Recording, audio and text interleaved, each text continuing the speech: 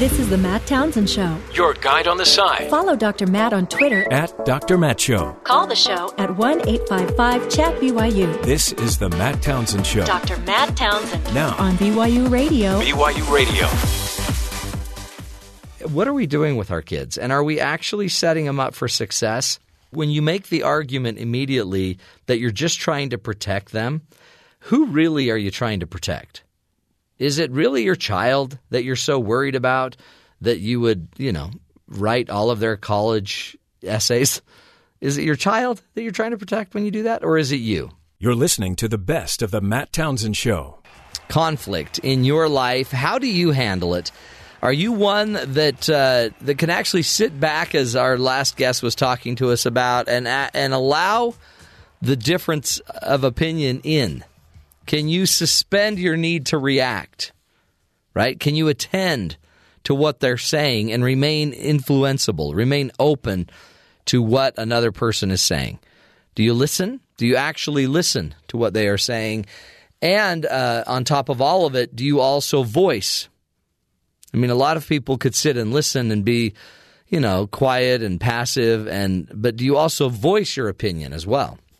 Do you have the ability to take what they've said and bridge your opinion into theirs? I call it build onto their opinion, because what I believe is when we listen to people really attentively, 80% of what they are saying you will probably agree with.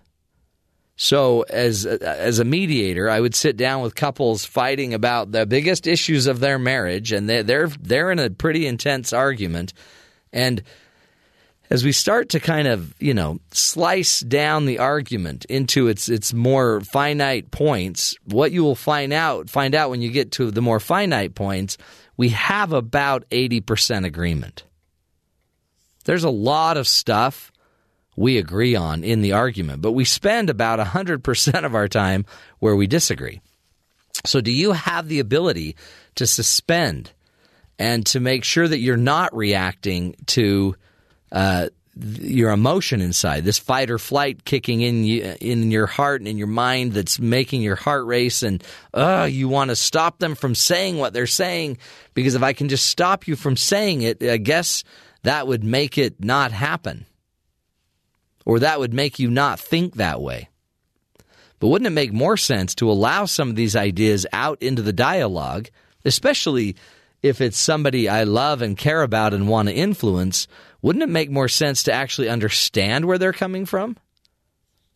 Right? So that I can understand why they're thinking this way, why they're doing what they're doing, why they're, making or taking this position about something that I hold near and dear to my heart.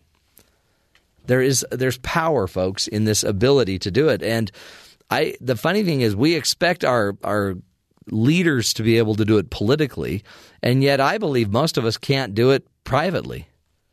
Most of us struggle to do that personally. Over and over, in fact, tonight as well, I will sit in a room tonight with probably 10 to 12 people, 6 couples who really have a hard time talking with each other. And we've trained them, we've taught them the skills, and tonight they come and they just practice it. And as they practice it, it is amazing how hard it is to actually, hold back those horses that want to just run with this issue and stop their partner from saying what they feel or what they think, or in misinterpreting it and taking it to the worst possible level I could take it. Those are unique skills, right? Notice I've talked about suspending, attending, listening, voicing, all very important points, building onto what people are saying, all important communication skills. Do you possess them? Because if you don't, can I just challenge you to go start learning how to do it? You're listening to the best of the Matt Townsend Show. We talk about positive mental attitude. We talk about having an open mind and how those things make a difference. One of the things I think that makes the biggest difference is it's not going to be a cliche. And there's a ton of research behind all of this stuff. But the real reason I like being more positive is because I just feel better. Now, some people are like, well, yeah, but sure, you're going to be taken advantage of more. Hey, bring it on. Whatever. If you're going to try to take advantage of me because I'm positive, fine. Because when you do, guess what I'll say? Meh. Oh, well, did what I could. And I'll just move on faster by having a little bit more optimism in me, a little bit more positive mental attitude. I'm not saying I should stick my head in the sand and pretend like there aren't any facts in this world, because there are. But I also don't think I need to just be negative. It's never served me.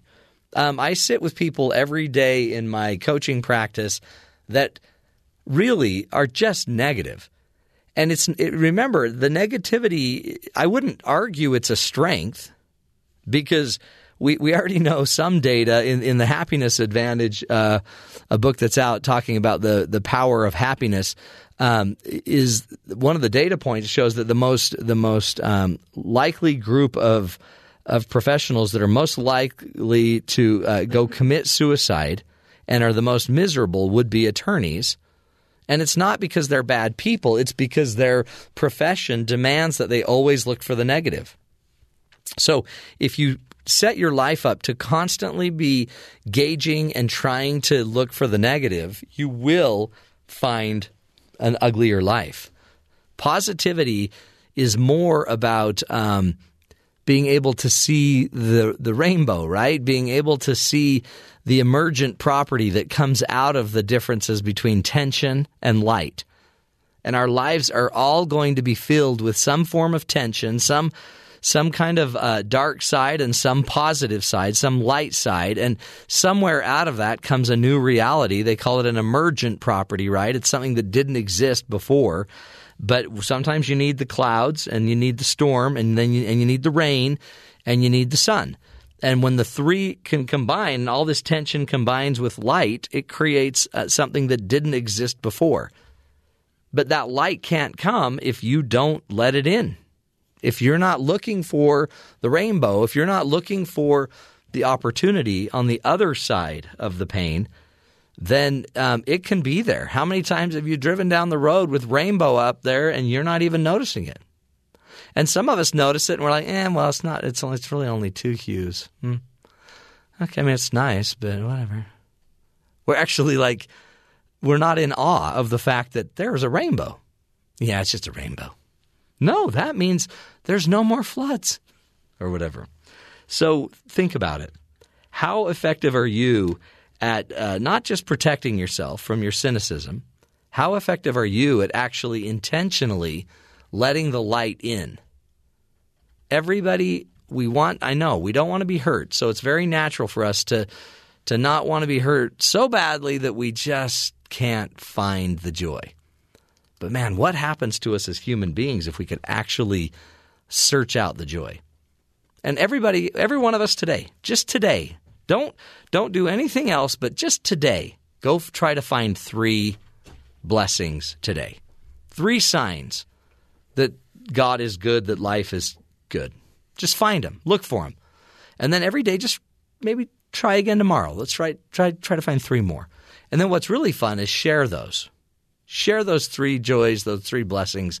Share those, and then just see what happens. A lot of us just don't dare reveal who we are because we're afraid that they'll reject me.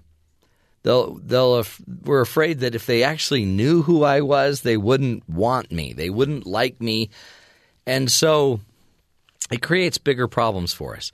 We've been talking about on the show about the impact of our exercise, and it's just a little tiny thing. You just need a little activity to start to make those chemicals flow. The same is true in our lives, in our relationships. If we could just be a little bit more vulnerable, a little bit more real about what's going on, man, a lot of good stuff could be improved in our lives. One rule is simply be wholehearted. Brene Brown, a great speaker and author, researcher on vulnerability, talks about the fact that many of us just really we're not wholehearted. We're not wholly in our relationships. We're not even wholly in our job. We're not fully in. And if you're not fully in, you can't derive any benefits of life. If you're not all the way in, then you're only getting half as good as you could be at something. You're only offering half your talent, half of your love, half of your understanding. And so how hearted are you is the question I ask. When we talk about being a wholehearted person, and if you thought about your marriage, how wholehearted are you giving in your marriage? How wholeheartedly are you present in your marriage? And Brene Brown has a great quote that says, "We spend an enormous energy trying to dodge vulnerability when it would take far less effort to face it straight on."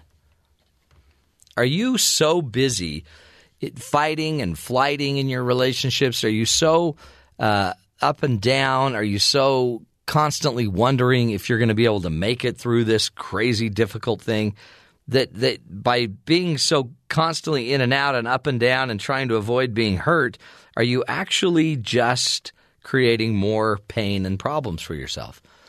So one of the suggestions might be burn your ships. Cortez, I guess the story goes, when he came to conquer and he arrived to conquer, one of the things that he decided to do was to supposedly burn his ships and make it so the soldiers or his people, when they went off to fight, they weren't allowed to ever come back to the ships because the ships would need to be rebuilt. Many would argue they probably didn't burn them, but he just made them unusable so it would take a lot of work to actually ever use the ship again. But how are you in your relationships? Have you made it so that you aren't constantly reverting back to the idea that, hey, I can always leave? One of the signs of a relationship that's really gone sideways is we start to search alternatives. We start to think about what we would do. Or we start to look at other people. We start to look at other things. We start to, offload our attention and our focus to something else, to some other hobby or something else that actually starts to take the place of our relationship. So think about that. How are you at being fully in your relationship? And throughout this week, I'm going to continue to do little coaches' corners on other things we can do during the week of Valentine's, right, to make sure that we are connecting, to make sure that we are more wholeheartedly in our relationship, because that is one of the key goals of this show, is to help all of us be the good in the world. And if we can, lift our game up quite a bit in our relationships, those people that are closest to us. So we'll continue the journey up next on the Matt Townsend Show. You're listening to us right here on BYU Radio.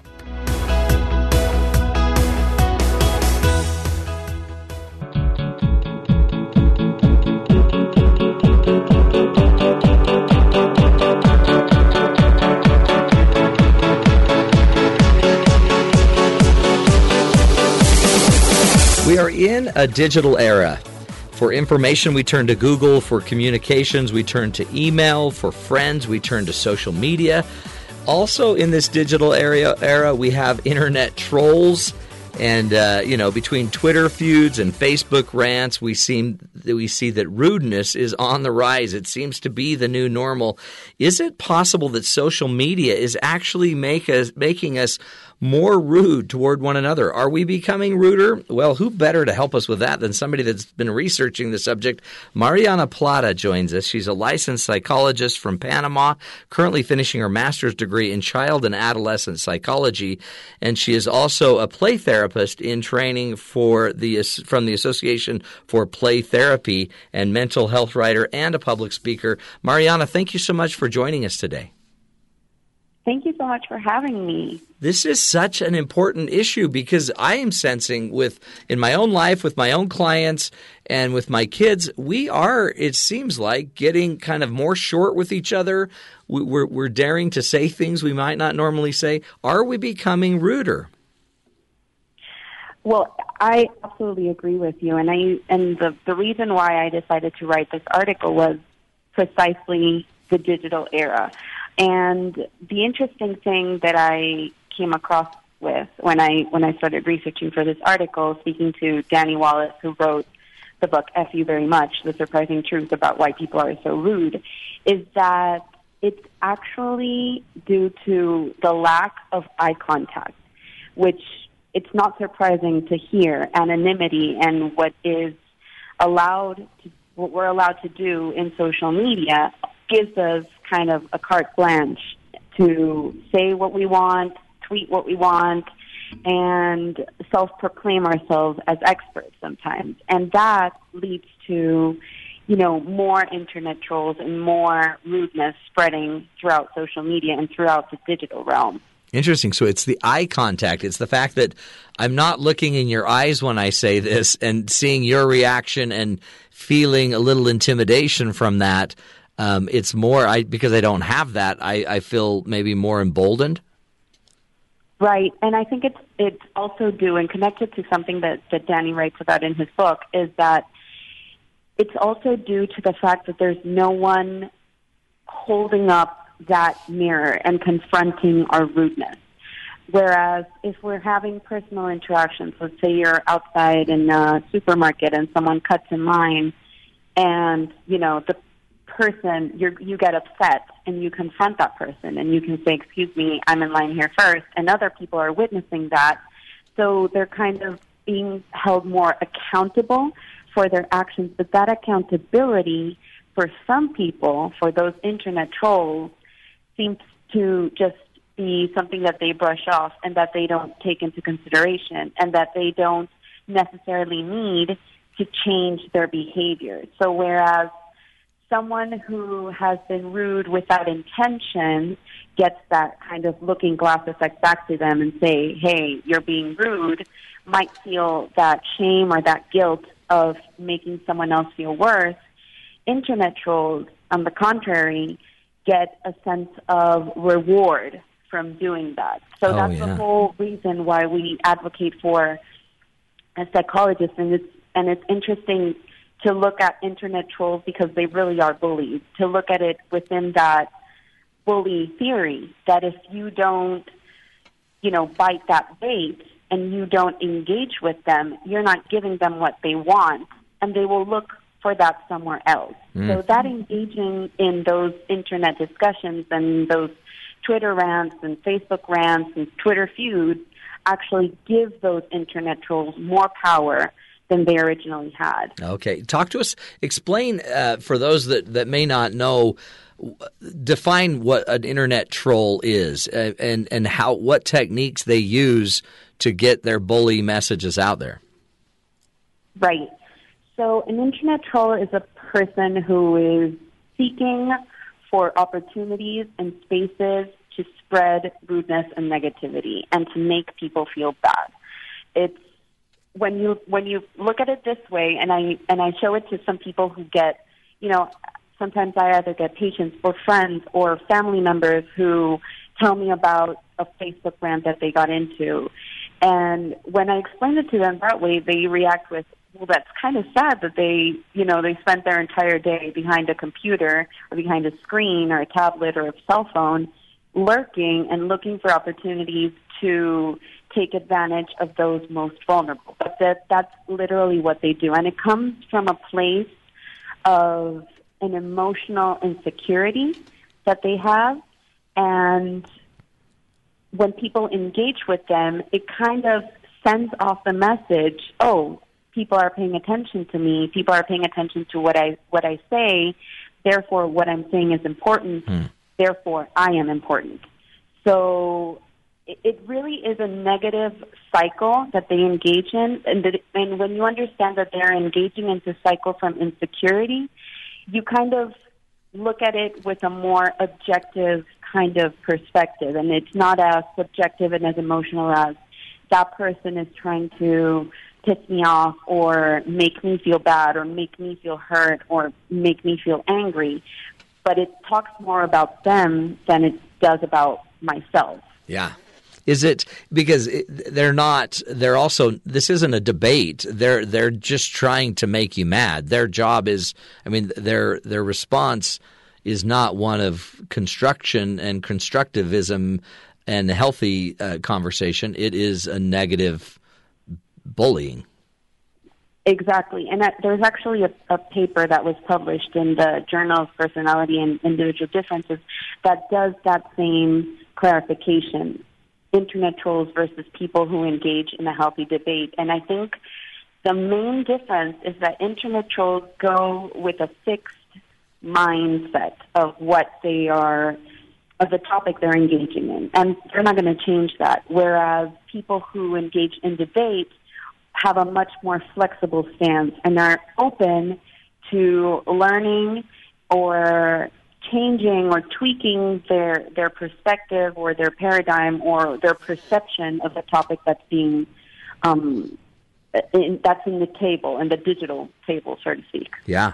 So you found in the research and in some of the things you've been looking at that it's the lack of eye contact that starts to maybe enable people that want to troll to kind of validate their own identity. They then start to get feedback that, hey, this is working, and it emboldens them. But so that then it creates this kind of rudeness factor. But when one person's rude to another person, doesn't that almost create like a contagion of rudeness?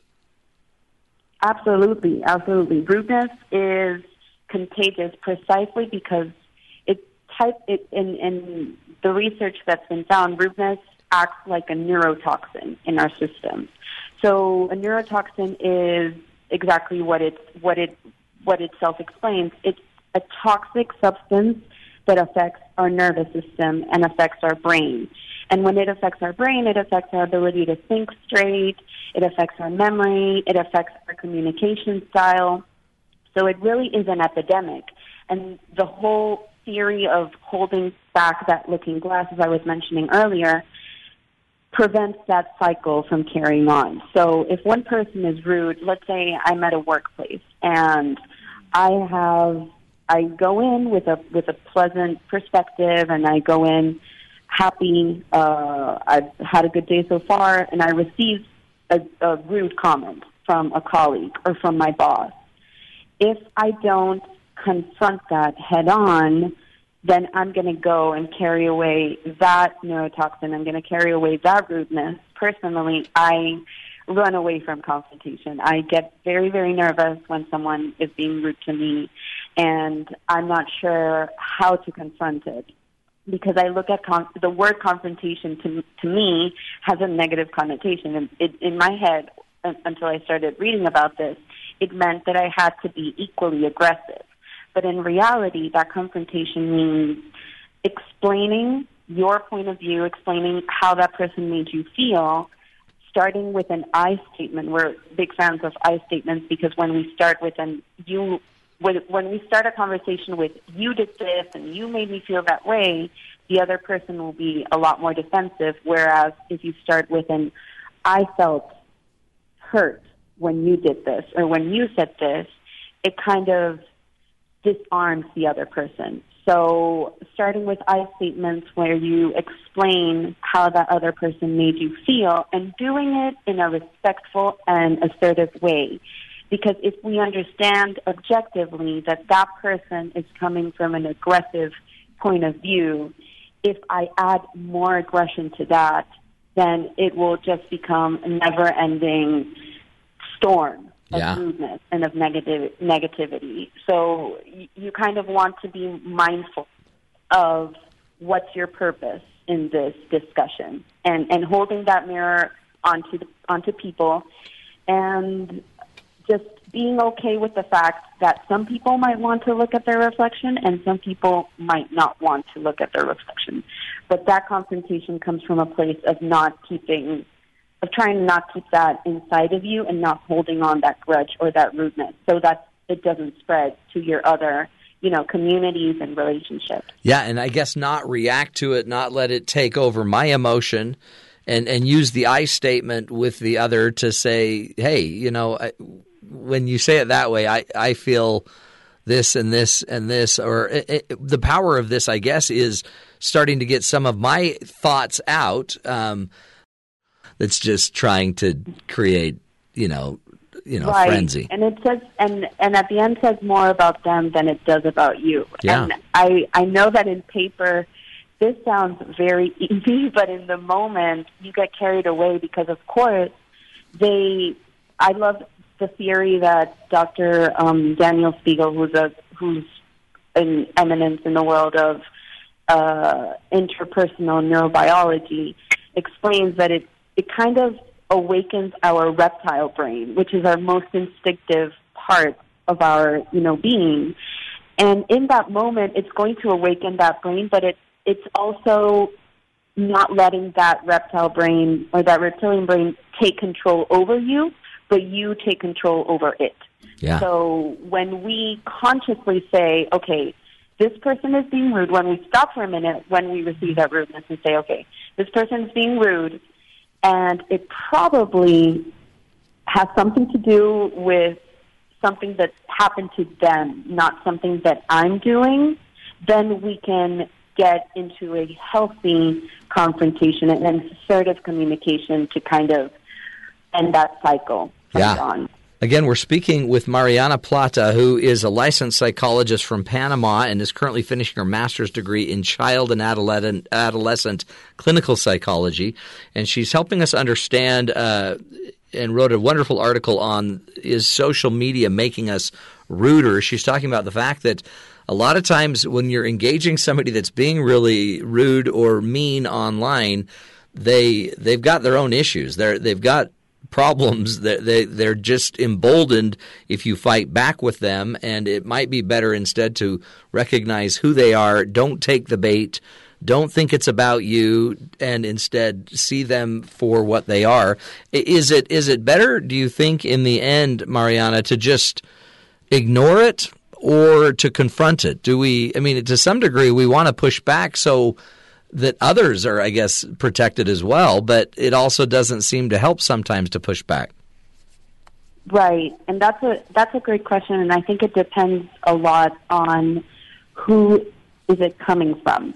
Because if we have, let's say, a close friend, or even in our own romantic relationships with our partners, if there has been a consistent pattern of rudeness, which isn't typical or isn't ordinary, I think it's valuable to confront that and kind of clarify, because this is a relationship that you want to keep in your life. Yeah. So I think you have to make a decision of kind of, is this worth it? Is it worth the fight? And also learn how to choose your battles, because it's exhausting to have to educate everyone and to have to, nor is it people's responsibility to hold that looking glass all the time. So I think it's kind of a pick and choose situation.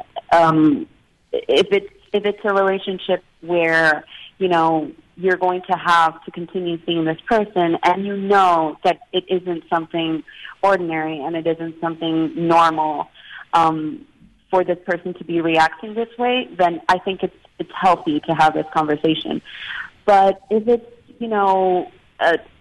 something that happens when you're driving, that someone cuts in line, or this type of scenarios, it really depends, up to you if you want to point that out to people. Yeah.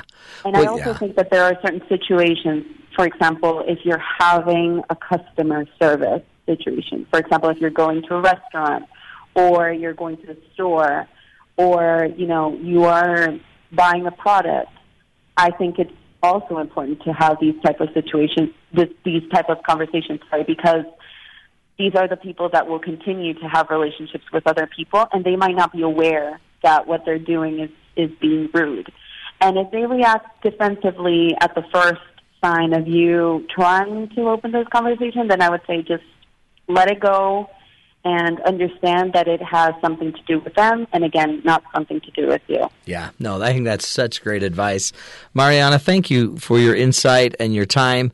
And just your willingness to help us understand this rude or less than ideal kind of world we're now living in. It really, I think, helps all of us. Again, Mariana Plata is a licensed psychologist from Panama, and you can read more on Psychology Today about this problem we're having with social media and ruder people. We will continue the journey, folks, doing what we can to help create a healthier, happier life for all of us. This is the Matt Townsend Show.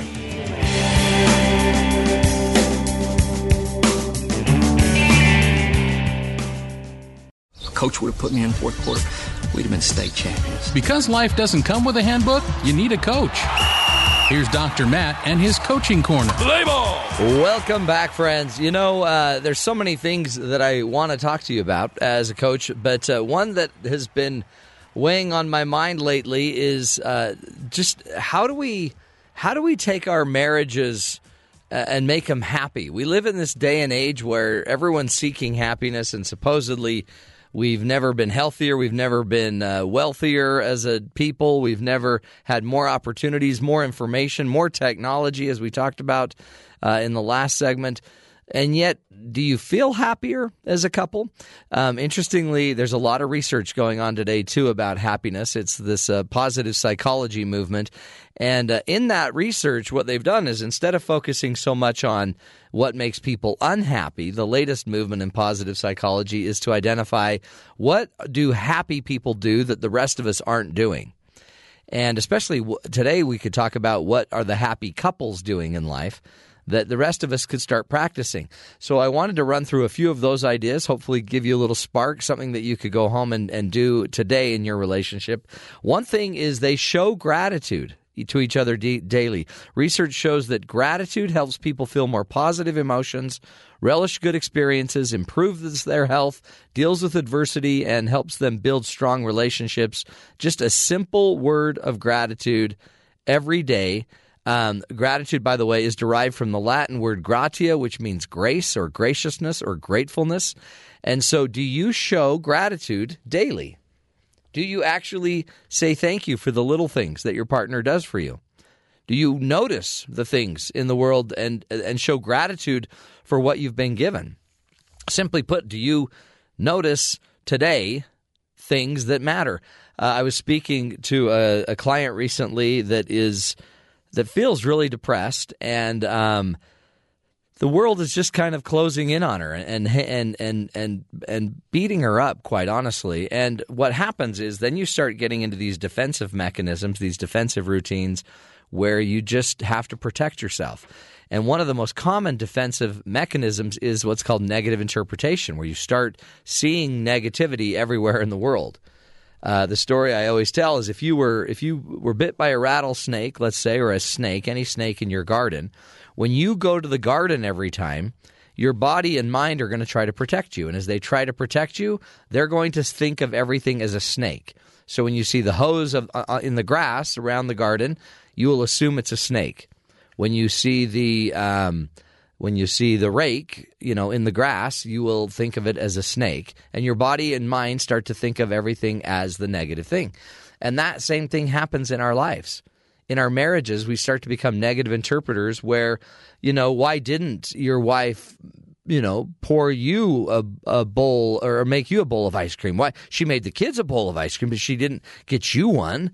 And then we immediately turn that into a negative interpretation. Well, because she doesn't even care. She got herself ice cream and the kids ice cream, and then we go down what I call the low road. When in reality, it might just be that you're out of ice cream, and she didn't get a bowl of ice cream either, and just the kids got the ice cream because those are the ones that were complaining about it. And so, negative interpreting. So the way we fix that is we just force ourselves in a way to start to see the good every day. So here's an assignment. By the way, it's the assignment we gave this young woman who was falling into depression and struggling, and it was simply I wanted her to identify three moments in the day, every day, where she felt kind of like a blessing from God, or she felt something really good and saw something really good that happened to her. A sign that life is good, a sign that she is loved, a sign that she's important and cared for. Find 3 a day and bring them back to me a week later, which she did. And she was able to find 3 a day, and her mood had changed dramatically. She's now starting to see the blessings. Then you can count those blessings, right? So the same is true in our marriages. Let's show more gratitude to each other. It's just one idea, but write a thank you note to your spouse. Thank them for helping you. Talk about it. Thank them for everything that they do and give you every day. Keep a gratitude journal where you write down the 3 things every day that are your blessings. Start counting those blessings. Tell everybody every day about your blessings. Talk positively about people behind their back. Talk so positively about your spouse to someone else that, and then see if that positivity ever makes it back to your spouse. How cool is that when, you go to church or you're hanging out with somebody and all of a sudden they're saying, oh, yeah, your wife was telling me what a great job you did on whatever. It lifts everybody. Gratitude. Let's infuse our marriages and all of our relationships with a little more gratitude. Is it just positivity? Kind of, but it's also reality. A lot of the things going on in your world are very, very positive. And the more we emphasize them, the more they may grow. Just my thought. We'll continue the journey. This is the Matt Townsend Show.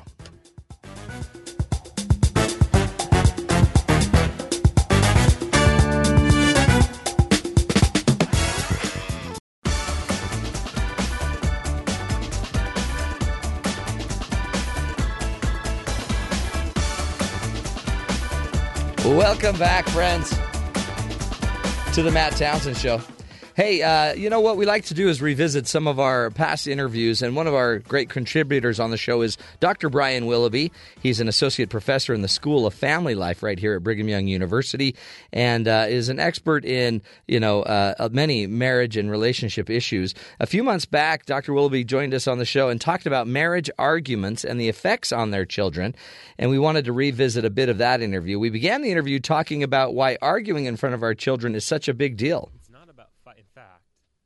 Probably get into this a little bit more. If you don't fight in front of your kids, that's actually a problem. Is it really? Is counterintuitive. Yeah. Because, like you said, we think, we don't want our kids to think we fight.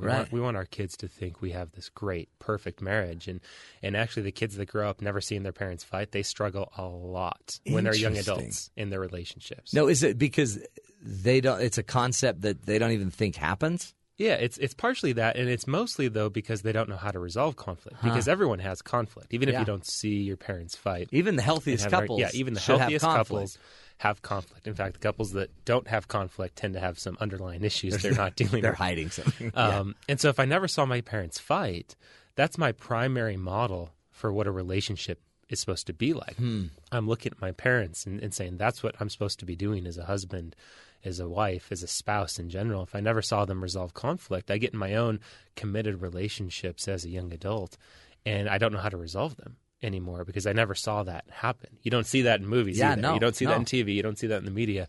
And so all of a sudden, one, I don't have those skills to resolve conflict, and two, I have a lot of anxiety about it. Wait a minute. My parents never fought, or at least I think they never fought. Now we're fighting. Now we're fighting. I must have a bad relationship. That is so counterintuitive. And then you can almost see that parents might say, well, okay, so we're having tension. Let's just talk about that in the bedroom. Right. But so we don't want to take it necessarily offline every time. No. You need to address it. Yeah, and then that doesn't mean sit your kids down and watch them, have them Here goes watch mom you. and dad. Here we go. Round go number at one. each other. And obviously certain topics you probably want to keep private. But that doesn't mean that they can't know that, hey, there might have been a little tension yesterday, but we want you to know that me and your mom sat down. We talked about it and we resolved it. That is so. That's so counterintuitive. Oh yeah. Well, and the thing too is that we think the kids can't pick up on tension, but they do all the time, and so they think, well, they don't. As long as we keep it in the bedroom, we don't fight in front of them, that they're not going to notice. But they do notice. And one of the reasons they notice is because when you're mad at someone, even if you're not talking to them about it, you're still showing them through nonverbal language, through all these other things that you're doing, being passive-aggressive, et cetera. And the kids are now learning that. Interesting. And, I mean, kids know, too. I had somebody just recently say, oh, yeah, my mom's so passive-aggressive. Mm-hmm. And that was a 16-year-old girl. Yeah. And I'm like, where did you learn those terms? Oh, yeah. It's huge. In fact, I spent a lot of the last month listening to interviews of 100 young adults just talking about marriage and relationships. And one of the questions we ask them is, what influenced you, how you think about relationships? And time again, the first thing that usually comes up is mom and dad. And what a lot of them are saying has been very fascinating. A lot of them grew up, their parents are still together, have been married for 20, 30, 40 years. But they're still saying, you know what? I never want to get married because I saw how miserable my parents were. They didn't fight. Yeah. They weren't physical. There wasn't abuse. But I could tell my mom hated her life. That's what they think. Interesting. She was never happy, or my dad was never happy. There was always this tension. Why would I ever want to be in that kind of relationship? Yeah. And they attribute it to marriage when it could just be tension. It could just be life. It could be family. It could be kids. It could be your parents are ailing. Yeah. Yeah. That's depressing. It is. It is. I mean, it's such a – but you sit there and do this all day long. I mean, is that why a lot of these millennials aren't choosing to marry, do you think? It's a part of it, yeah. It feeds into this mentality that marriage is a trap. Yeah. That it's something that's going to make my life worse, not better. And again, they rely a lot on parents. That's their primary example of what, at least for most of them, sure, what marriage is like. And they're looking at their parents, they're looking at their mom and dad and saying, is that what I want for my life? Is that the kind of relationship that I want? So if we have this tension, the relationship's not feeling positive as a couple, I'm sure there's more harmful ways to handle conflict, and there's probably less harmful ways. Right. But it seems like the typical is, like you were saying, some of us just withdraw from it. We just walk away, like blah, blah, blah, blah, blah, pretend like that's not happening. And some want to engage it. What are the harmful ways? What are the less harmful ways? What are the healthy ways we should have conflict when we're around our kids? Right. Well, we can start with the harmful ways, because that's what most of us do. Yeah, that's what we're good at. A lot of the times. Obviously there's kind of the far extreme where you've got physical violence, emotional violence, verbal abuse. That's not a good thing for kids to see. It's not a good thing for any kind of family dynamic. But there's more subtle ways that conflict can be unhealthy too. Back to the passive aggressive thing is if we tend to put a cold shoulder towards our partner, and we tend to kind of shun and not interact with them, and kind of try to show them we're upset with them by not communicating or not engaging with them. That's a really strong negative thing that kids pick up on. Mom's mad at dad, or dad's mad at mom, and now look, we're not sitting down and talking anymore. Dad didn't come to dinner tonight, or they're not coming, and that tends to spill over then to how we interact in our family time with our kids. Well, see, some people say that that's so much healthier than yelling. Not necessarily. It's dysfunctional just on the other side of the spectrum. Right, exactly. And then there's things like interrupting is a huge thing. I talk to my students a lot about that, is when one parent interrupts the other one, because that signifies power in the relationship. When I interrupt you, I'm telling you through the interrupting that I don't think what you say matters. Interesting. And so kids will pick up on little subtle communication things like that, like interrupting, being defensive, kind of attacking and blaming our partner. All these kind of fighting things that we tend to do a lot. Kids pick up on those. It's intensity too. I mean, I've just seen with a lot of my clients that some just have learned, if I bring intensity, you can't handle it. Right. So I will just blow your what are they called? Your circuits. I'll blow the circuit breakers in you, and this will be done. Right. I'm going to flood you with as much intensity as I can. And it could just be quiet shaking and again, steaming. Yeah, going back to what I said, that's when kids will start picking up. Okay, so let's say dad does that. Yeah. Right? And mom kind of sits back, and dad usually gets his way.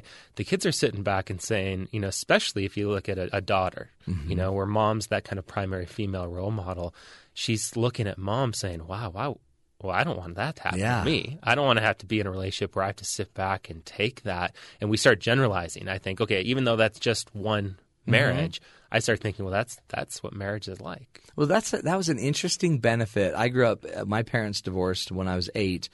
So I grew up kind of always assuming I didn't have a good example, even though I had good examples of parents, but I didn't have a good example of a relationship. So I was always looking. So I'd go to every friend's house and I'd watch their parents. I was like the creepy Townsend kid that, why is he always watching us? But I gained a lot of information about different styles, and I saw some parents touching a lot more, and I could tell some never did. But that's the deal. We have usually one role model, if any, right? Not 10. And it's almost like we need 10. Yeah. Yeah, and that's I know my advisor in graduate school was really big on what he called marriage mentors, which is kind of the same idea. He had this whole idea of, we need to get a lot of mentors in our life, a lot of good marriages, and we actually have done a couple of research projects with really low income families that have no models at all. Their parents divorced or were never married to begin with in most cases, and let's find some stable marriage people who have been married for 40, 50 years, and let's just put them together with these young couples, young parents, and let them have that good example of you can make it. You can it's do possible. This. I think that's really cool. And it almost seems like a role that like a church would play, kind of like a pastor and his wife could go be great mentors. You got to almost have a relationship. You almost can't bring in a social worker and her husband to, here we go. Yeah. You know what I mean? You need to see real stories and real people that have struggled, that are open with their struggles too. Back to the conflict thing. It's powerful to see a healthy, stable couple that's open with, we struggled and we did fight and we did have conflict, but we got through it. That's really the mentor idea is huge, isn't it? And it's something too that maybe I had a couple the other day that's about to get married, and they're like, "What would you suggest?" And right now, I would suggest go find 10 couples, Right? Yeah, and just go start interviewing them. yeah.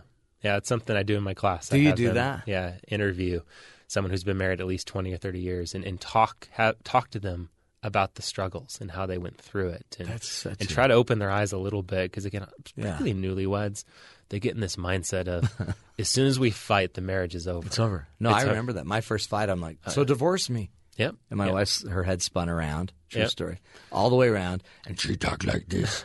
And she said, don't ever say that word again. Right. Dunk. Okay. Yeah. Good to know. Yeah. Welcome back, friends. You know, love ain't easy. It ain't easy. But it is important that we find a way to make it work and to stick in the relationship, to stay in until it is working. So we'll continue to give you the latest and greatest, the insights you need to love stronger and to lead healthier, happier lives. This is the Matt Townsend Show.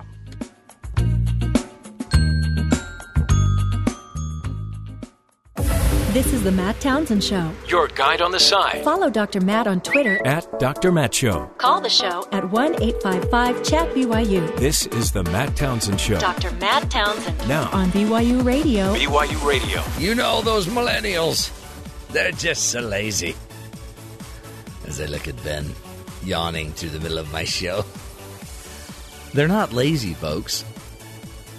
We're misunderstood. Misunderstood, totally. Yep. And they were basically like monsters created to fail. That's what I was thinking too. So let me give you some other coaching tools, and this isn't just for millennials. This would be for some ideas for how you can coach other people when they bring you their problem, right? Because it's easy. You know, you may have a friend that constantly comes and brings you all of their issues, and you need to fix this for me. But if you're going to coach people, and this would work great with millennials, you know, in coaching them on their own issues as well.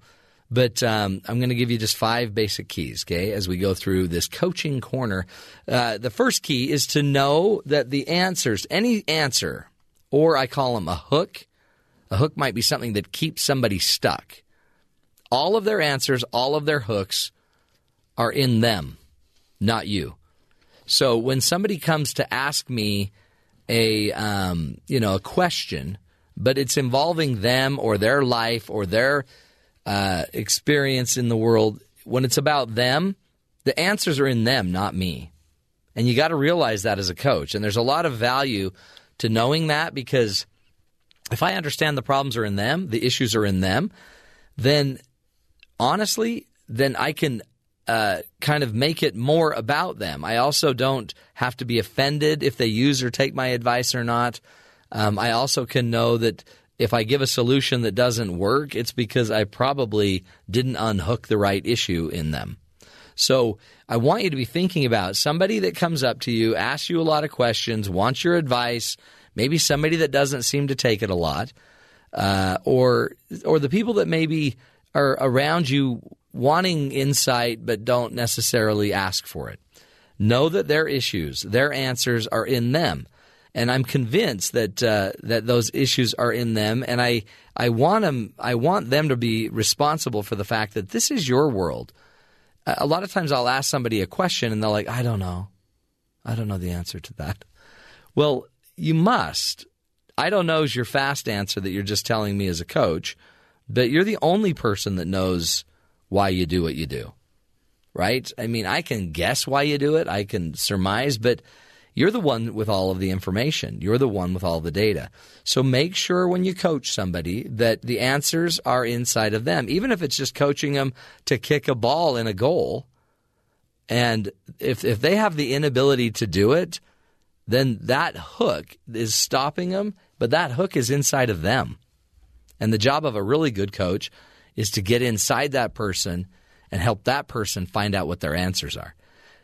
One reason that that's important, too, is because in motivation theory, it would say that unless this person unless the answers are coming from this person, they're less likely to be motivated to actually do anything about it anyway.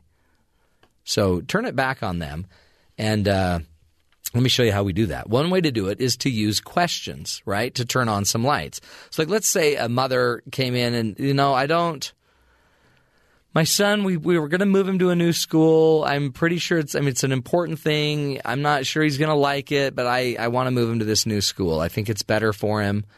And they might just right out of the chute say, what do you think? Well, I don't know. I don't know your son. I don't know everything about what's going on here. So be careful to not just jump on that answer. Well, yeah, I would totally move him. I was moved to a new school, and I was his same age, and I turned out great. Instead, use some questions, right? So, just use some questions. Like, you know what?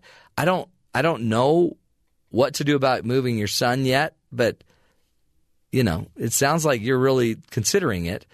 But before I answer this, can I ask you a few questions?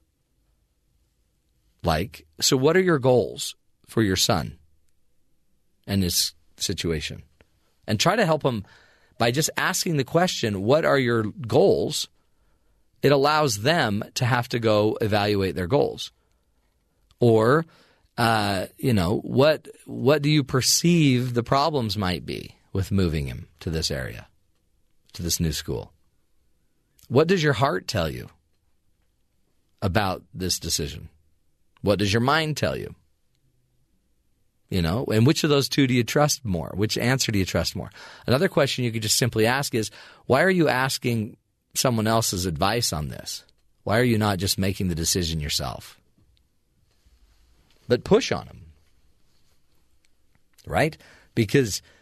And push with questions. And let these questions not be to trap them, not be to beat them up, not even just so you know how to answer this person.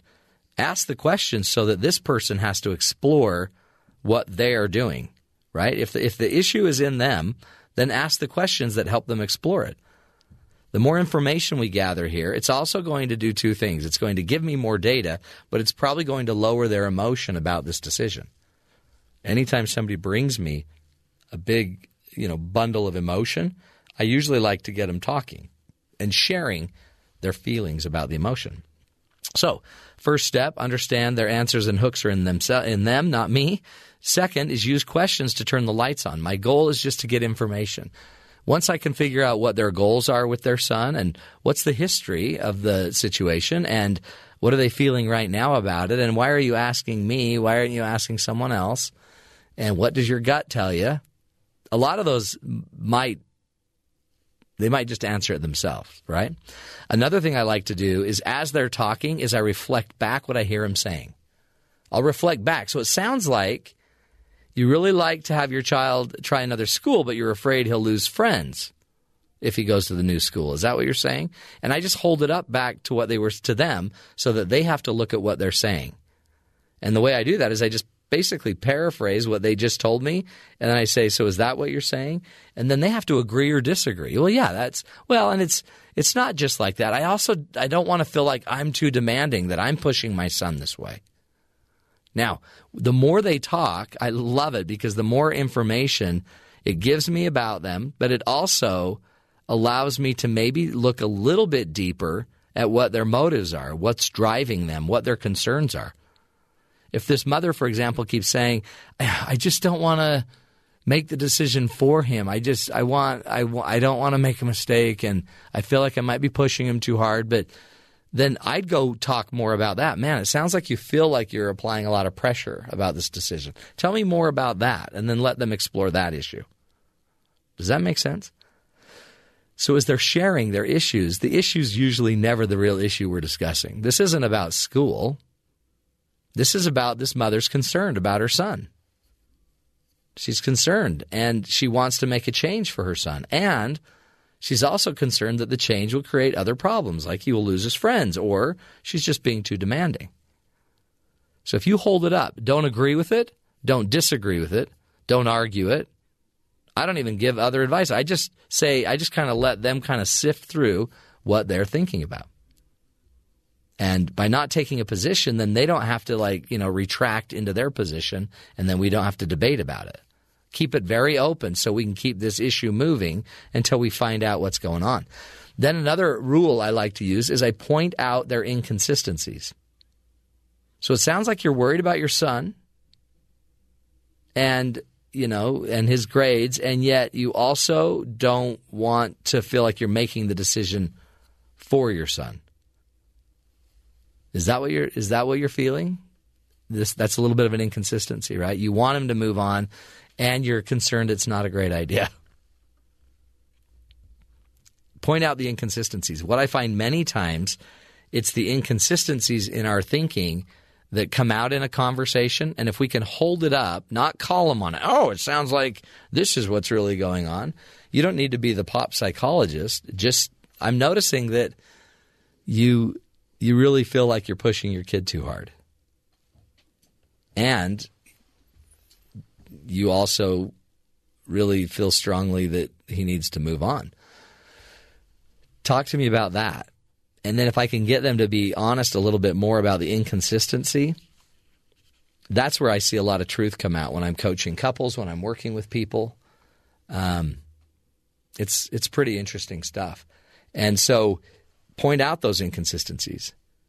And then last and certainly not least, be cautious about giving advice, right? Be cautious about giving advice. And one reason I say that is because people take your advice, right? So if you give advice, people are going to take it. It's one of the weirdest things I learned being kind of a radio TV personality is people actually take your advice. Be super careful offering it. The other reason I want you to be super careful offering advice is because they also need people to blame. So if they don't like your advice or if your advice backfires, you're the one that gave it. So they will hold you accountable to it, right? 5 basic, easy coaching steps. Know your answers and hooks are in the people you're talking to, not you. Use questions to turn on some lights. Reflect back what you hear them saying. Point out their inconsistencies, cautiously, of course. And be careful giving advice, folks. Be careful. I've seen people advise a divorce because their friend gave them that advice. Be careful the advice you give anybody, especially if you haven't done the other steps before it. Stick with us, folks, helping you live longer and love stronger. We'll be right back.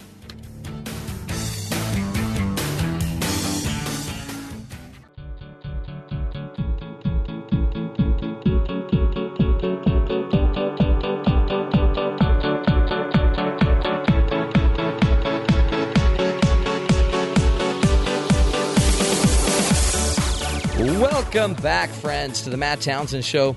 You know, we love our kids to death. We want to be the best parents we can be. We keep hearing more and more stories and research and media about, what the perfect parents are all doing. And then we get this complex that we're not going to be perfect at it. And so why not find out if we can't be perfect, let's just be exceptional. Let's be as good as we can possibly be. And why not study that? In his book, Simple Habits of Exceptional But Not Perfect Parents, author Ken Dolan Del Vecchio talks about how we can be the best that we can be. And he's here today to help us kind of sort through some of this stuff. Ken Dolan Del Vecchio, are you there, my friend? Be with you, Matt. Good to be with you. Thanks for being here. I mean, it really is this idea. We want to be the best parents we can be. Do you think we worry too much about the perfection side of it? I think the people who worry about being perfect are probably the most conscientious parents there are, and so they should give themselves a break. It's the people who don't worry about it who I'm more concerned about. That's right. The one where it's not even on the radar, that might be the one that we need to try to reach out to. Right. Talk about your book, Simple Habits of Exceptional, Not Perfect Parents. I mean, exceptional. That really we can be the exception. We can be the difference, and be the best we can be, and that's probably good enough. Absolutely. All of our parents do the best they can, and we come out deeply flawed and deeply functional. And it's just important to recognize that's the human condition. And if we try to do the best we can, then that's all that one can ask. And I wrote this book because a couple of my clients told me to. Huh. And in particular, I was working with a family who had an 18-year-old son who was in his first year of college. And he was having lots of struggles. He was having trouble fitting in, and he was having trouble doing his coursework. And he came home for Thanksgiving break, and he told his parents that he was having this difficulty and that he thought he was going to take the next semester off, maybe do some work, and see if he could pull himself together some and decide what he really wanted to do. And they got in touch with me because they took this as signs of catastrophic mental illness.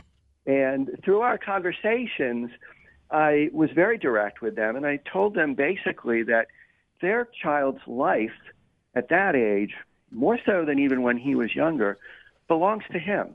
And it was very important for them to listen and to be supportive, to give ideas when they were asked to, but not to try to seize control. And it's in that very direct and simple kind of guidance. They found that very useful, and they, among others, said, you need to write this down. And as I'm a person who writes a lot, that now became something that I had to get out of my head and onto the page. And there came the book. It's really powerful. In fact, you can hear in that there's that power struggle that we have as parents where we are used to having the control and the power over the child, to influence, to guide, to direct. But really, it seems like your book addresses this need to manage the power differently. Well, if we look at power, and I believe that power is the platform on which all relationships are built.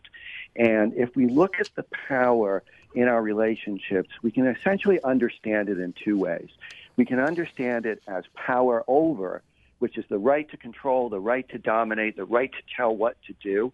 And that's actually the expression of power that we see most in our world. But the alternative, and it's the exceptional choice, is power with. And power with is when we understand power as the awesome responsibility to generate shared health, success, all good things for the people who love and respect us or who we are responsible for in whatever organization we may be a leader in. And so that's the goal for parents, to understand that your job is not to direct, it's not to own, it's to facilitate carefully, thoughtfully the development of this human being into the adult that they need to become. That adds, it seems like with that paradigm, a completely different responsibility and approach that we should be. I mean, it adds a seriousness to it where, I mean, this isn't a game that ends. This isn't something that you just have a baby and they're gone when you're 18. Your job is to, like you said, facilitate, to empower, and to guide this child into their life. Through the rest of their lives. Yeah. Our job, the way I see it, is twofold. It's to provide love in a way that is helping the child develop their full potential, their life skills, and it's to realize that we will forever be a guiding role model. And we want to be a role model for how to craft an adventurous, healthy, fulfilling life. Some of us become negative role models, and we don't want to do that. But I'll give you an example of power with, if I may. Yeah. So we know that kids don't know anything. Our kids don't know anything when they're little. That's why they need to stay with us for so many years. And when, for example, I've seen kids getting a haircut, little children, and they're screaming at the top of their lungs. And it's just insufferable. And I always think, you know, this is a place where we need to be thoughtful and caring right from the beginning. We need to understand that this can be scary. And we need to take our child when we get our haircut and sit him on our lap and say, hey, look at what's happening. Mommy or daddy is getting their haircut. It's really fun. Look in the mirror and see how it's done. And aren't I beautiful? And all that kind of stuff. And so they get the feeling that this is positive. This is okay. Same kind of thing in the dentist office. I don't know about you, but I used to take my son to the dentist, and then the next room there'd be a kid screaming and yelling. And at some point, the parent might become a disciplinarian, or they might have ceded all power and just let the tantrum go and run its course. And the exceptional course is to anticipate, it's to understand that kids don't misbehave, they behave. And we need to shape their behavior from the very beginning, and we need to be mindful of who they are, where they are developmentally, what their fears and their desires are, and be proactive, like really think ahead with those kinds of circumstances. Yeah. No, that's great. That's such great advice. I mean, I have 6 kids, Ken. So when we go to the dentist, it's like the Townsends have moved in. And really, the entire staff is paying attention to somebody in my family. But I get that idea, too, that there's so much you can just model. Instead of just all of a sudden surprising them on it with something, we could be modeling it along the way. You also bring up in your book the importance of teaching people, that our children, to become kind of critical thinkers that can actually formulate or create or gain their own perspectives. Talk about that. How do you generate a critically thinking child? Well, let me first say, Matt, that this is so important in our day and age, because I feel like there's so much that we need to evaluate for ourselves and talk through with people who we love and respect. I'll tell you a very quick story. I used to drive a long distance between my home in Massachusetts and my office in Newark, New Jersey. And often I would listen to talk radio shows like yours. And I was listening to a political show. It was before the election. And the host was talking to a man who had called in. And the guy who called in said, I listened to one media outlet, and I don't agree with what they have to say. And I listened to another one, and I don't agree with what they have to say either. I don't know what to do. I don't know what to think. And the host said, well, I guess you're going to have to weigh what you hear and come to your own place, your own perspective. Can you do that? And there was a substantial pause, and the guy said no. And I have to tell you, I feel like there's a lot of that these days. I feel like people have put aside the capacity to think for ourselves, and it's a skill that gives us confidence. It makes us feel competent in the world, and it's really simple to help your kid do this. You just, right from the time that they are small, you ask their opinion on things. You talk about your values and the ways that you think about things, and you talk with them about the shows that you see on TV.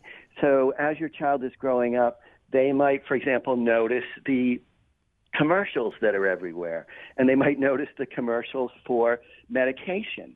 And you can ask them, what do you think about that they're advertising medication? Mom and dad tend to think that you should get medication that a doctor prescribes. What do you think? And just asking those questions. And when you look at a show like The Voice, let's say, you can ask questions like, what are the values that are being taught here? And you can talk about competition. You can talk about skill that is evaluated without looking at the person's appearance. You can talk about the relative value or the way that collaboration balances raw competition. And when you do that, you're helping your kid understand that their thoughts are valuable. Their ideas are valuable. They don't have to just listen to this news station or that one. I don't even think they're news stations anymore. I think they're more a little bit of information and a lot of just bickering and loud arguing. Yeah. And I think that we need to empower our kids to value what they think And I think that's simple but often overlooked because we don't do it enough ourselves. Many adults don't. Another thing we can do is read. We can read on the things that are current, that are challenging.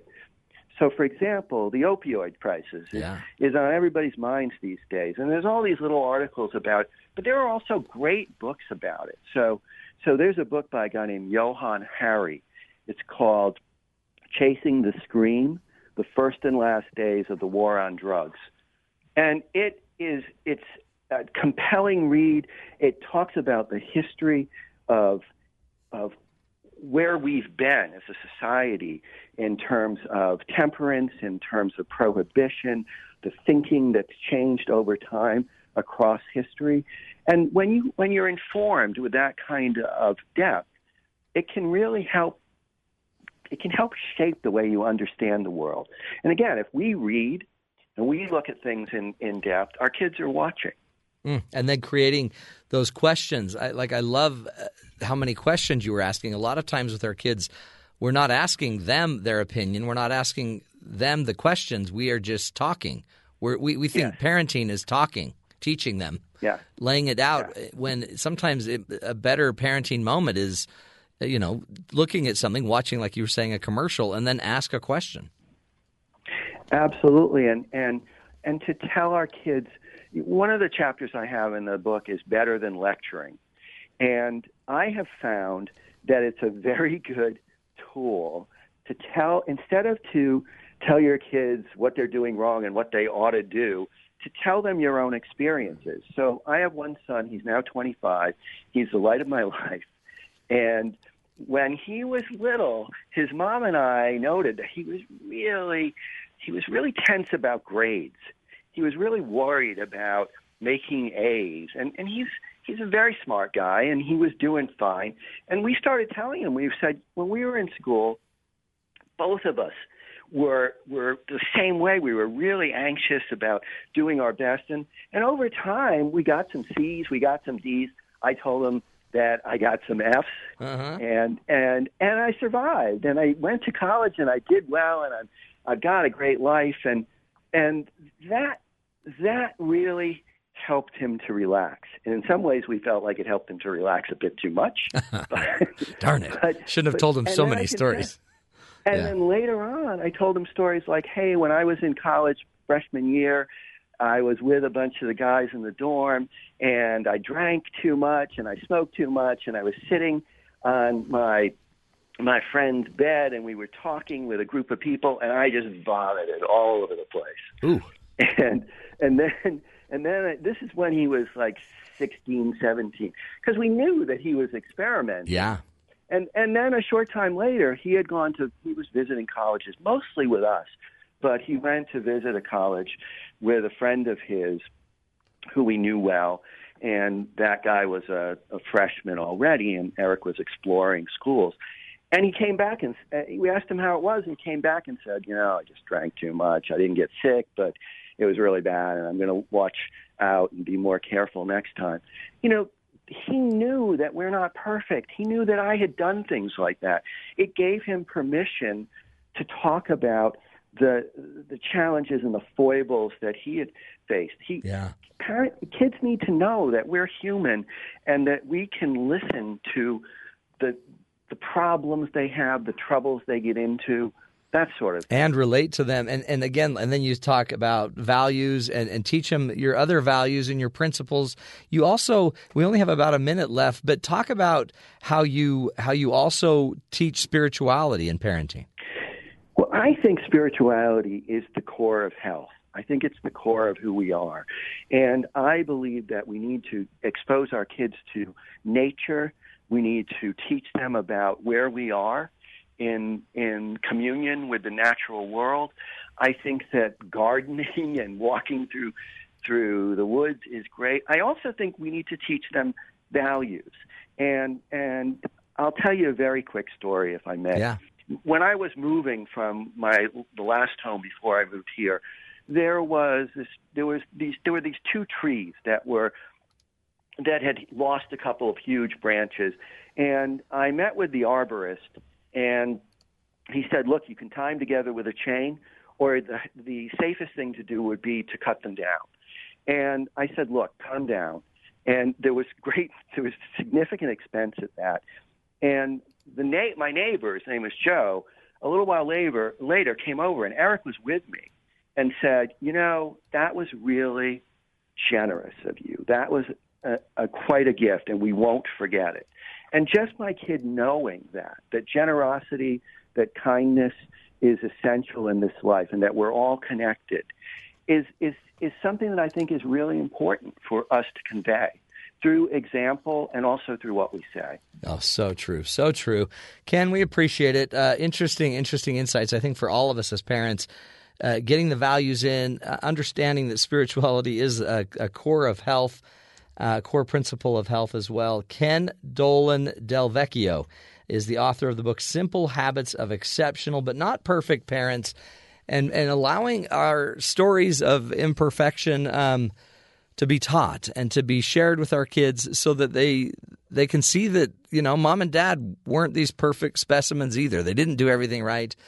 They make mistakes, and yet we all get through it. So we will continue to learn these parenting lessons as we go. That is one of the goals of the show, is to help us all pick up our parenting game a bit. We'll take a break, come back, do a little Coach's Corner. This is the Matt Townsend Show.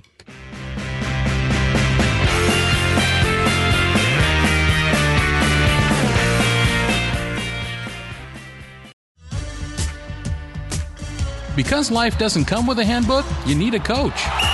Here's Dr. Matt and his Coaching Corner. Play ball! Welcome back, friends. So we don't need to be perfect parents. We can be exceptional parents. One of the things we might want to be focusing on when it comes to our little kidlets is how do you want them to be as adults? What would be your goal? Is it something as simple as just functional? Is that all you're looking for from your kids? Is just a functional child, maybe one that can, not get in trouble, one that, I don't know, can be healthy? What is it you want? Because if we don't know what we kind of see in their future and want for their future, then how do we decide how to raise our kids every day? I wonder if sometimes we are not giving them enough leeway. We're not giving them enough power to just be their own parent. There was some interesting legislation passed in Utah this last legislative session, where now parents are allowed to let their children, free range kids, where they're allowed to now they can walk places. They won't get in trouble as parents for letting their kids do things like walk to a park or kind of do things that, in other states you might be seen as neglectful, which, some of that is just saying, hey, we got to let our kids grow up. And some of it is just pushing back at the status quo of a lot of micromanaging of parents. But this idea that we could let our kids go a little bit more, maybe let them walk to the store by themselves, maybe babysit themselves or sit with them themselves or their little brother or sister, babysit a little earlier than we dare to today. It might actually raise some healthier kids. I put together some ideas for how to make sure you're raising strong kids, not scaredy cats. Here's one of them. One of the points is simply quit talking about how dangerous the world is. We do live in a day and an age where your kids are healthier than they've ever been. They're generally overall more likely to succeed than ever. They're more likely to probably be able to not have infections and diseases and disorders. They're more likely to get medical care than ever before. They're more likely to be protected and safe and not abducted or even abused than any other time in the history of mankind. And yet all we talk about are terrorism reports and beheadings and all of these other problems. So if we're going to be honest with our kids, we probably also ought to be talking with them about how safe the world really is overall, instead of making everything so dangerous. Another thing you could do is empower your kids to do all the things that they can do, right? If they can carry their plate to the sink, let them carry it to the sink. If they can wash their plate, let them wash their plate. If they can start the the washer or the dryer, if they can fold clothes, let's let them do it. Even at a young age, let's let our kids do what they can. How about letting your children order their own food when you go to a restaurant? How about you letting your children go ask the server for more ketchup or whatever? Let your children do what they can so that we can allow them to kind of overcome some of these fears. What about rewarding risk? What about valuing and appreciating failure?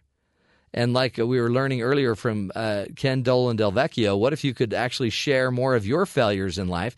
I'm not a big believer that you ought to share your ugliest secrets. Ken was talking about how he was sharing with his kids about drinking and being sick because of drinking. I mean, I guess it depends on your value system, but I personally don't think there's some things that your kids need to know. But they should know about your failures. They should know about I tell a story about when I was, a third grader and made fun of a girl on the way to school because she had a funny name, and how bad I actually felt because of it. And I went to the principal's office because of it, and I remember feeling so bad. But teaching my kids about that, I've taught them about my grades weren't great either, but allowing failure to be a part of our lives and actually rewarding our children for their willingness to risk to do things. You know, risk to try something really hard, and it might be worth a little reward, however you reward your children. Another example, simply to practice more problem solving and conflict resolution. Help them practice these skills, help them figure out the best way to resolve their own issues. Instead of coming in and immediately disciplining them, what if we sat down and mediated their conversation if they were a little bit older and can handle it? Let's talk this stuff through. Let's also ask them a lot of questions. These kids need to, and don't let them give you the answer, I don't know. I get that in my office all of the time. So what do you want to be when you grow up? I don't know. What do you want to do, when you have your free time? I don't know. Well, of course you know. You're the only one that knows. No, I really don't know. Okay, then what if we just have you do dishes every day that you get home after school? Well, I don't want to do that. Okay, see? So you do know. You know what you don't want to do. And if you know what you don't want to do, then you probably have some idea of what you do want to do. So let's just expect more from our kids, but not necessarily more performance and more grades, but just more ingenuity, more creativity. Let's expect more conversation, more interaction. And amazingly, when you do it, they'll tend to deliver, which is so powerful. And then all of a sudden, you got these strong kids. Powerful stuff, folks. We're so blessed to have them, aren't we? These wonderful kids, and yet it's not easy. Yet it's the greatest value any of us will ever have. We will continue the journey, folks. Again, doing what we can. Just a little advice. You don't have to take it. You can just keep doing it another way. Whatever's working and getting the results you need. That's what we're hoping to give you. More tools, more ideas. This is the Matt Townsend Show, helping you be the good in the world.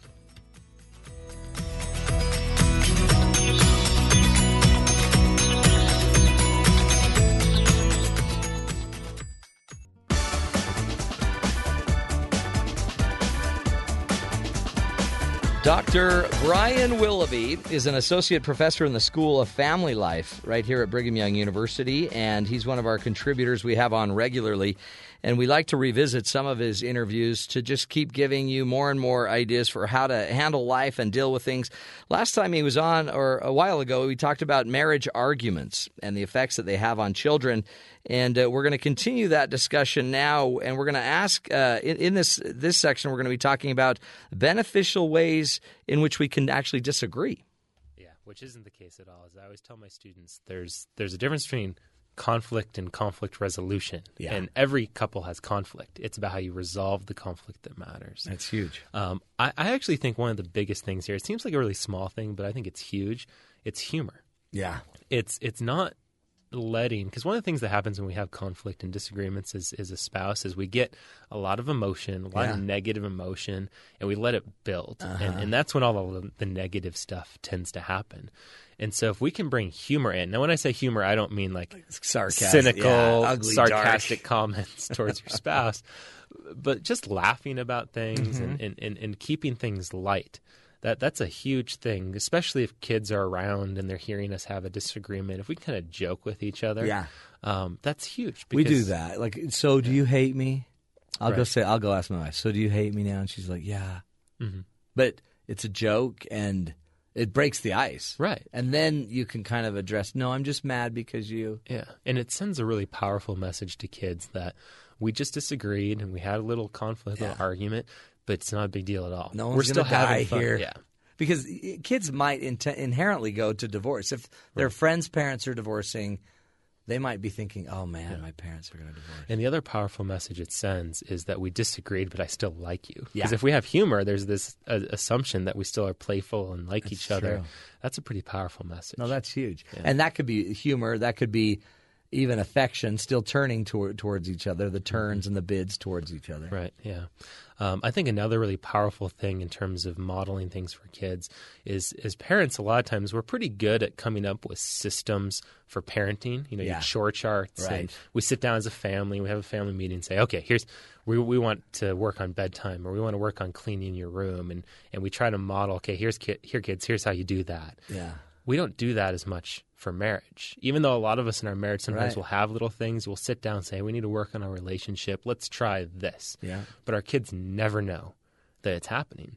And it's okay to let them in on some of those things. Right. Like, you don't have to let them in on, hey, Mom and I are having some disagreements about sexual frequency. Right. Well, I just want to let you guys know. I didn't want to bring it up. Yeah. It's your mother. Yeah.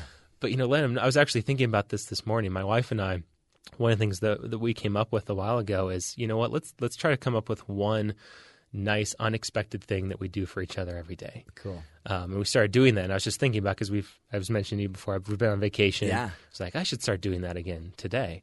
But that's a great thing to do. My kids know Right. that my wife and I are doing that. I should let them know that. And Yeah. it's not necessarily about a disagreement, but it helps them know that we're working on our relationship constantly. Or even just going on a walk, just Mom and I are going to go, we've got to go talk something out on a walk. Mm-hmm. And Stephen Covey used to get on a little scooter, trail bike kind of thing.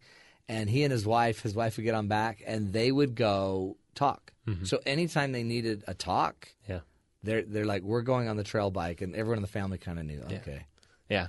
And again, that's great with Work it out. topics that maybe you don't feel comfortable talking about in front of your kids. Again, just letting them know that hey, we're going to go discuss this, or we had a discussion, and or we need to go on a walk. Whatever it is for you, it doesn't matter how you do it, but letting the kids know that there is a disagreement. Stuff's happening. You talked about it, and everything's fine now. So cool. And when you can, just do it in front of them. Yeah, exactly.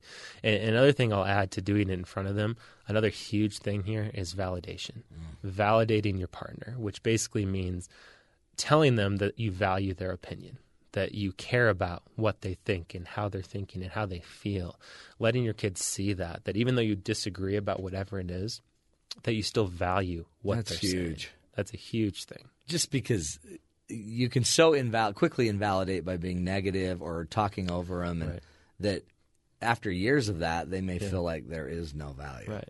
And that in particular teaches kids another really important thing that even transcends relationships, I think. It lets them show that you can still care about someone that you disagree with. Mm-hmm. There's I think so many people in this world that feel like there's only two options. We either disagree and hate each other. Yeah. Or we completely agree and we love each other. That's right. And it's the world's not like that. One of the top marriage interaction scholars out there, John Gottman, has come up with this idea of unresolvable conflict. He said every couple has at least a few topics that they will never agree on. That's right, ever. Different values, different beliefs, whatever it is, they'll never agree on.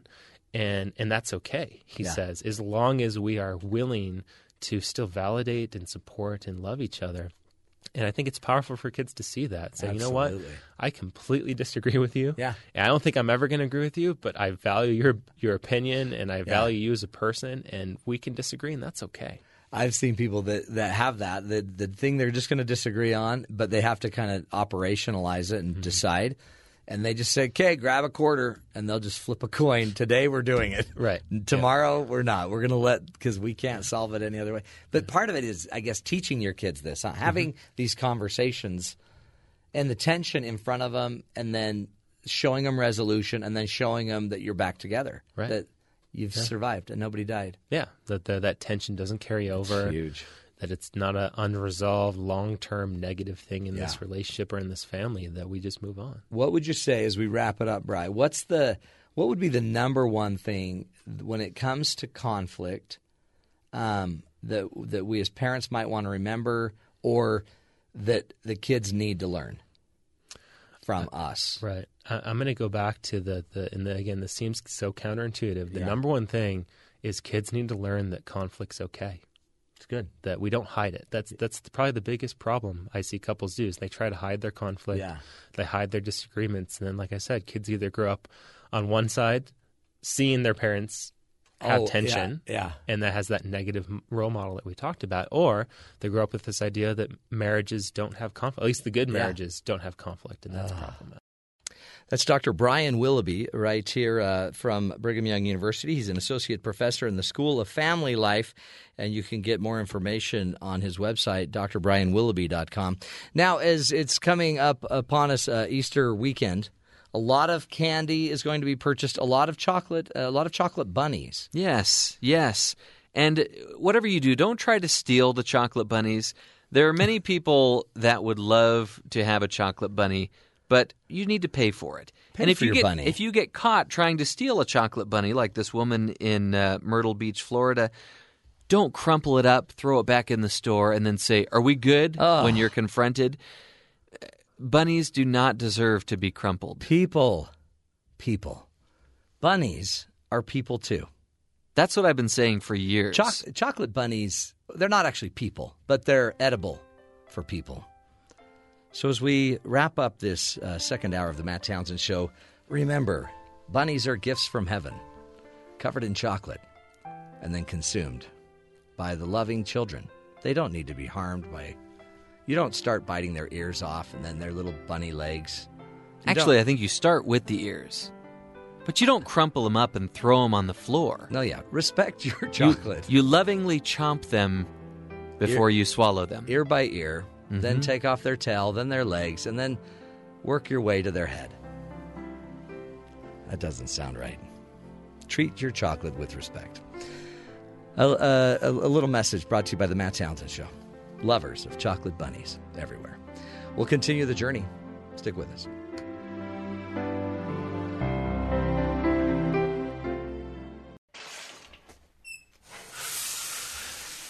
Rubber ducky, you're the one. You make shower time so much fun. Rubber ducky, I'm terribly fond of you.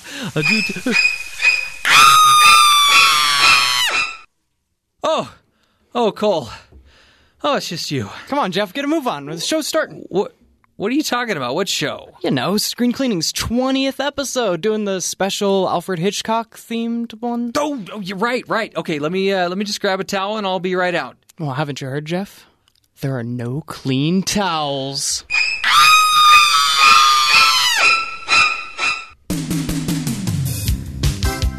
That is my nightmare, getting out of the shower and there's no towel, or, trying to go to the bathroom and there's no toilet paper.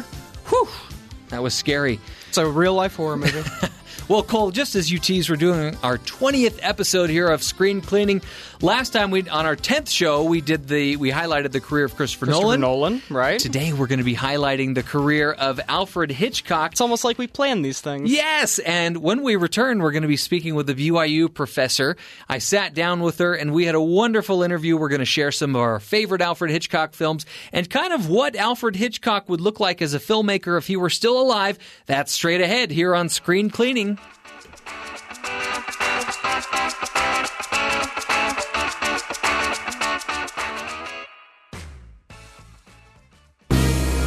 It's time for a 90-second movie review for the film Happy Death Day on BYU Radio. Happy Death Day features the premise of repeating a day over and over again, like Groundhog Day. This time, the main character, Tree Gelbman, played by Jessica Roth, has to solve her own murder. When she gets killed, she wakes up again, at the same time, on the same day. So it's actually more like Edge of Tomorrow. Well, yes, this premise is getting old, but there have been some good movies made with it. Unfortunately, now they all seem to be teen horror films. And that's what I was expecting going into this film, but I got something a little better out of it. There was more comedy in the script than I expected. Instead of a heavy-handed killer film, this was more of a solve-the-crime story, which was a little refreshing. There are some obvious jump scares and the crazy background music telling you to watch out, but it was just different enough to be a little entertaining. This film was fun at times, but again, only at times. The filmmakers tried to overcome the repetitive nature of the plot with little tricks, but it still felt too repetitive. It did seem right, though, that the main character would freak out at some point just from having to repeat everything. This film earns its PG-13 rating from the violence that is almost ever present and the intensity of some of the scenes.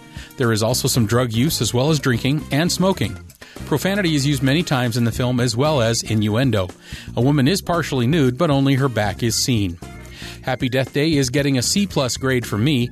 Thanks for listening. I'm Sean O'Neill. This has been a 90-second movie review on BYU Radio.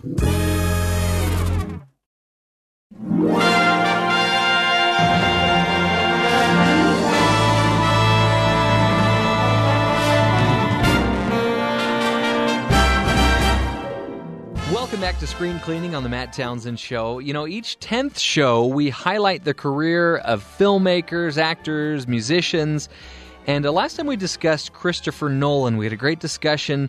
We broke down some of his films. Cole and I had very different opinions on his best films. We've selected Alfred Hitchcock this time as the filmmaker that we want to highlight. And many people consider him to be the master of suspense. And today we have Professor Kimball Jensen, a professor of media arts at Brigham Young University. And she's also interested in critical race theory, ethnic studies, digital media. I thought this was interesting. She's presented research on cosplay and received the James Weaver Graduate Essay Prize for her article on Harry Potter fandom. Kimball, welcome to Screen Cleaning. Thanks for having me. It's a pleasure to be here. So I mentioned in the intro that a lot of people consider him to be the master of suspense. And aside from the fact that he did such a great job of leaving so much to the imagination, why else do you think that's an appropriate title for Alfred Hitchcock? Well, I think just the topics that he delved in, and a lot of other filmmakers. I mean, there's horror, mystery, and thriller, and he's making films at a time when there's film noir.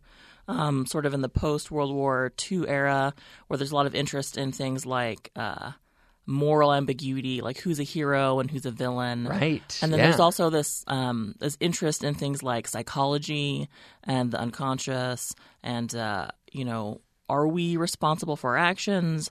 What are the things that are making us do things?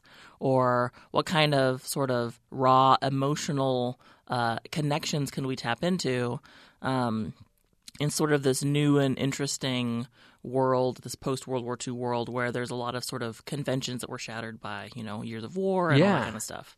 I think you've touched upon something that really highlights the fact that he's not just considered the master of suspense, but he was a master filmmaker, because his films never seemed to be just one thing. It never seemed to be just a scary movie or a suspenseful movie. There's so much emotion, so much humanity in his films that his films had the ability to bring out a myriad of emotions from his viewers. And that takes talent. Yeah, so Hitchcock is, not just the master of suspense or whatever you want to call him, but he is a master filmmaker. And one, that's because Hitchcock was very conscious of his film practice, if you will. He was very in tune with, okay, in filmmaking, what are the things that you do to be a good filmmaker? How does film create meaning when you watch it? And Hitchcock has these great interviews, and because he had such a long career and because people liked him so much, he has a lot of interviews where he talks about, this is how film works, right? Yeah. When I cut to different scenes and I put things together, the images coming together create these meanings that we're going to use in film.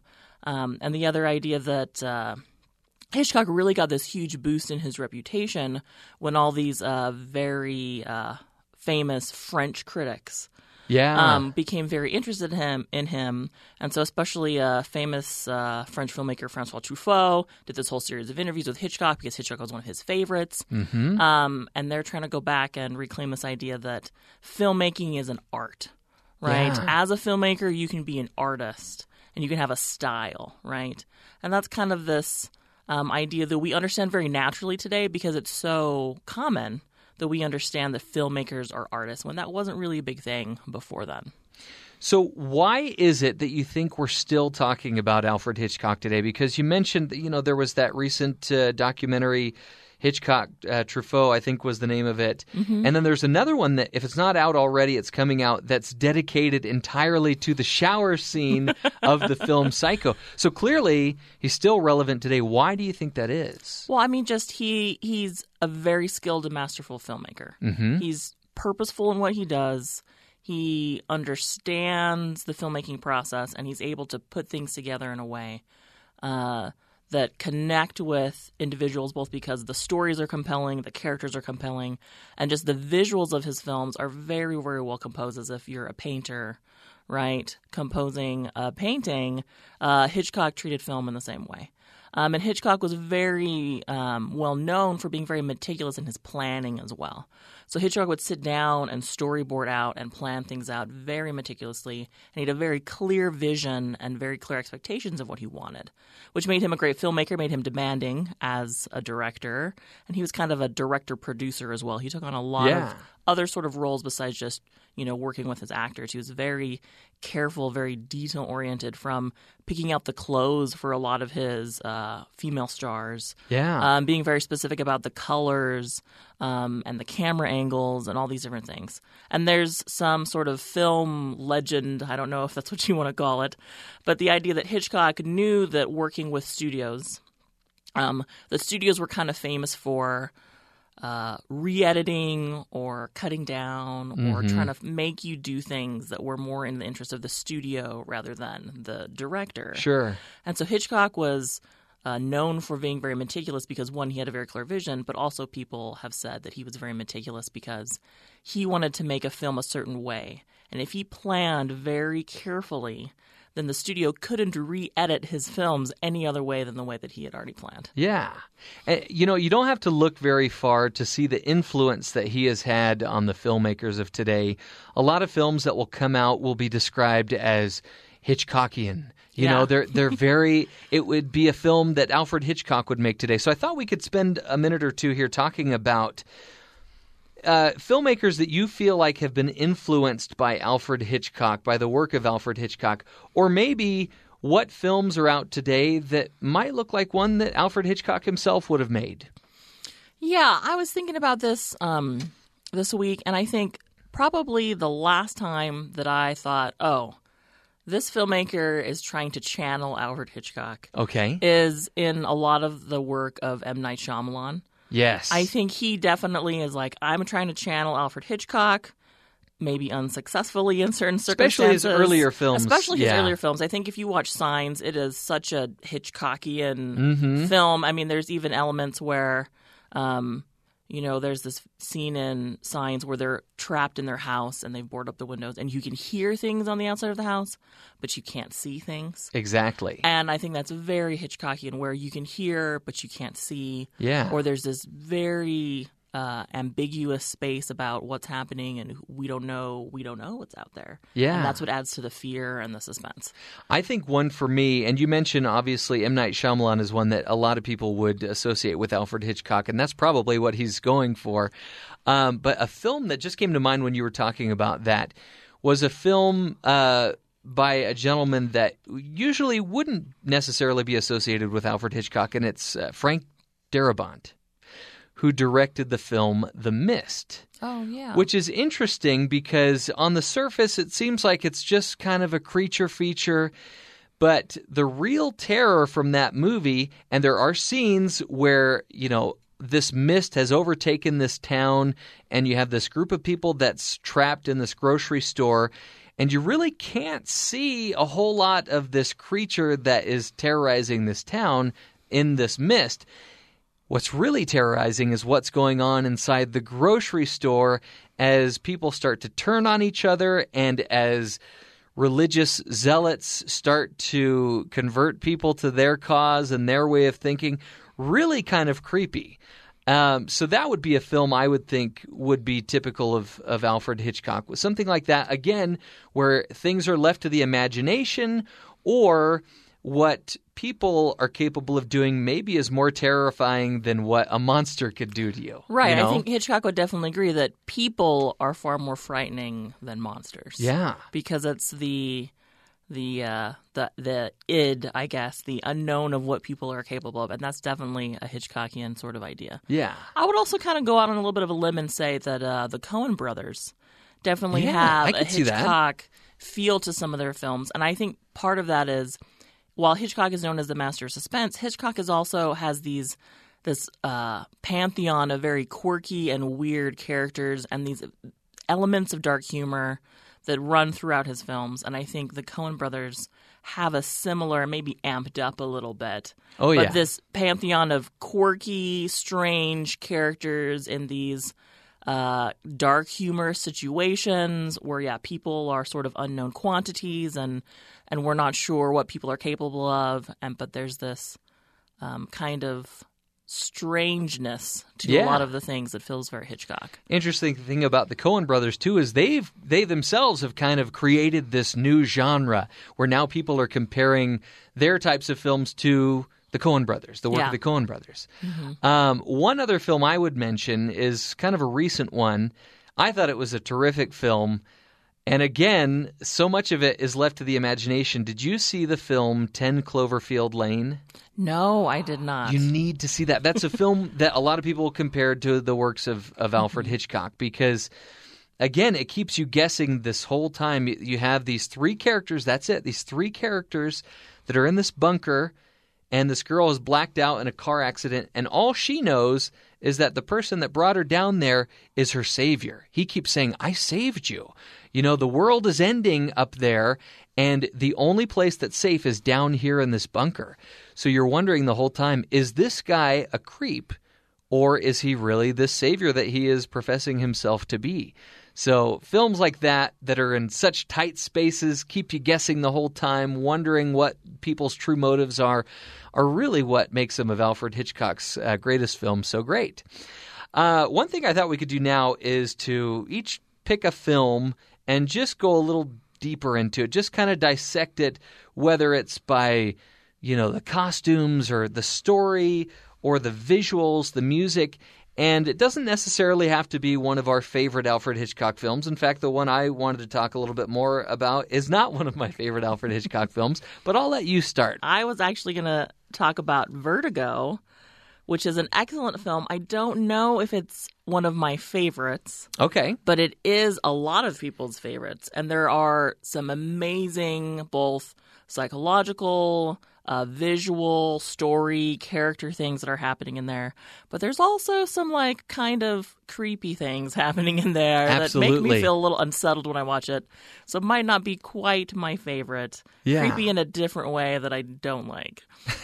So Vertigo is really interesting because it's coming closer to the end of Hitchcock's career. It's in the 50s. And of course, Jimmy Stewart, who Hitchcock really loved to work with. And Vertigo is such this interesting story because there's this quasi ghost possession storyline with the heroine, and then you find out that it's all this ruse. Spoiler alert! But just I think the crafting of Vertigo is probably one of Hitchcock's finest. You've also got a lot of experimentation in terms of visuals. The color is very, very interesting. You've got these reds and greens that are pulling throughout the film. You've got that very interesting beginning. You've got the great music that's going on. I mean, I think the music adds, 110% to Vertigo because it's so memorable. Yeah. Of all of the Alfred Hitchcock films, the Vertigo album is one of two Alfred Hitchcock albums that I have. Yeah. Or I should say Bernard Herrmann. Bernard Herrmann, who's a master of music. Absolutely. And it's both got the tense suspense theme and then the very romantic theme for the heroine in that film. Mm-hmm. And they're both really, really great musical pieces. And I think everyone focuses on sort of the first, I don't know if it's the first 2/3 of the movie, where you've got the mystery and Jimmy Stewart is following the character who thinks she's Carlotta, this dead woman.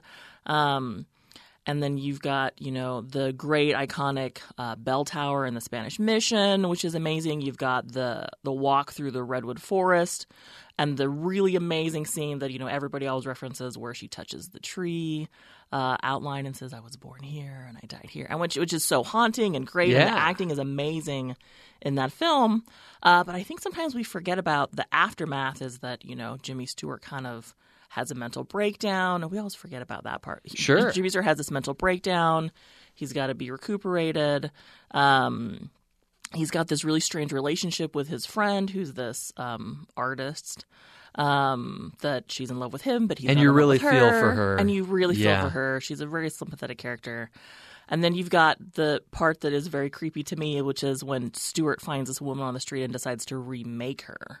Absolutely. Into the woman of his dreams, who really is a dream because she doesn't actually exist. Right. And then the weird twist on that is that that's essentially what Hitchcock does with a lot of his female leads. Is Hitchcock actually takes them and literally remakes them into the sort of like idealized blonde, notorious sort of Hitchcock character. So it's like this weird, creepy layering of Jimmy Stewart's character is remaking this woman who actually turns out to be the actual woman he's in love with. So there's all kinds of weird things going on there.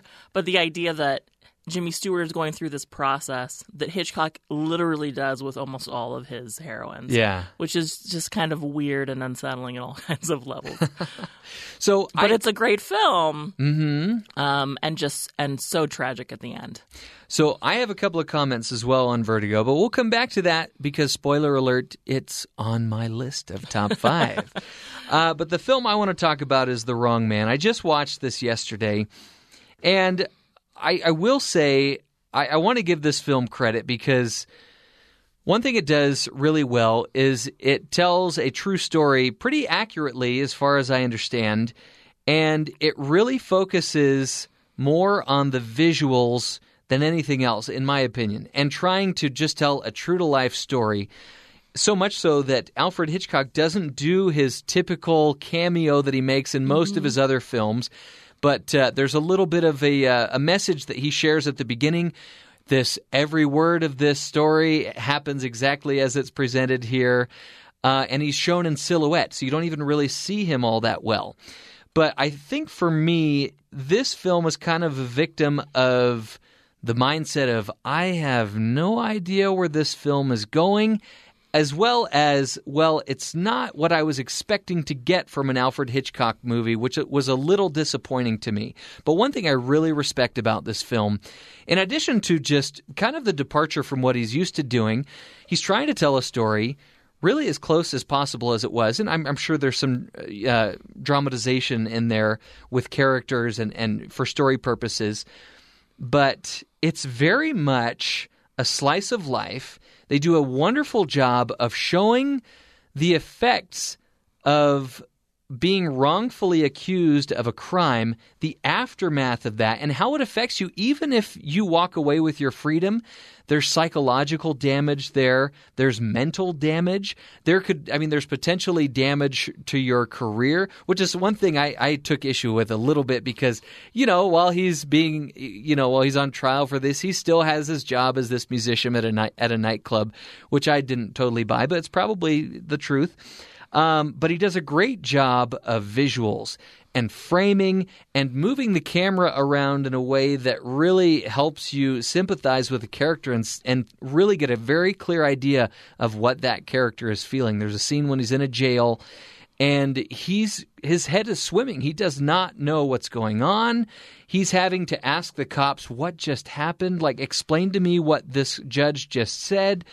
And he's put in the cell for the first time, has not been able to say one word to his wife over the phone.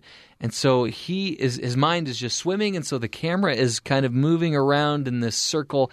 Great job on the visuals. Again, a score by Bernard Herrmann. It seems to be Alfred Hitchcock's go-to guy.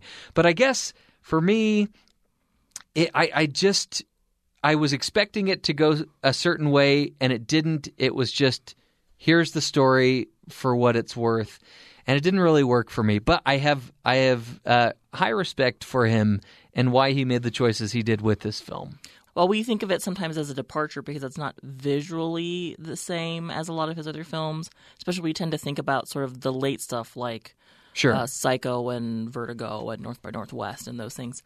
And they have a little bit of a different visual feel. And I think part of that is also camera technology is changing over time as you move through Hitchcock's career. The Wrong Man is really interesting because it does deal with a lot of things that Hitchcock is kind of obsessed with, if you want to say it that way, that they appear over and over, and wrongfully being accused is something that happens a lot in his films. And if you think about The Man Who Knew Too Much and North by Northwest, this idea that there's a system that can work against you, and Hitchcock's idea of maybe the legal or the police system, but also socially, there's a lot of that happening in a lot of his films. And then it pairs nicely with one of his really early films, which I don't know why the title is escaping me right now, where a woman actually does kill someone and then she gets off free.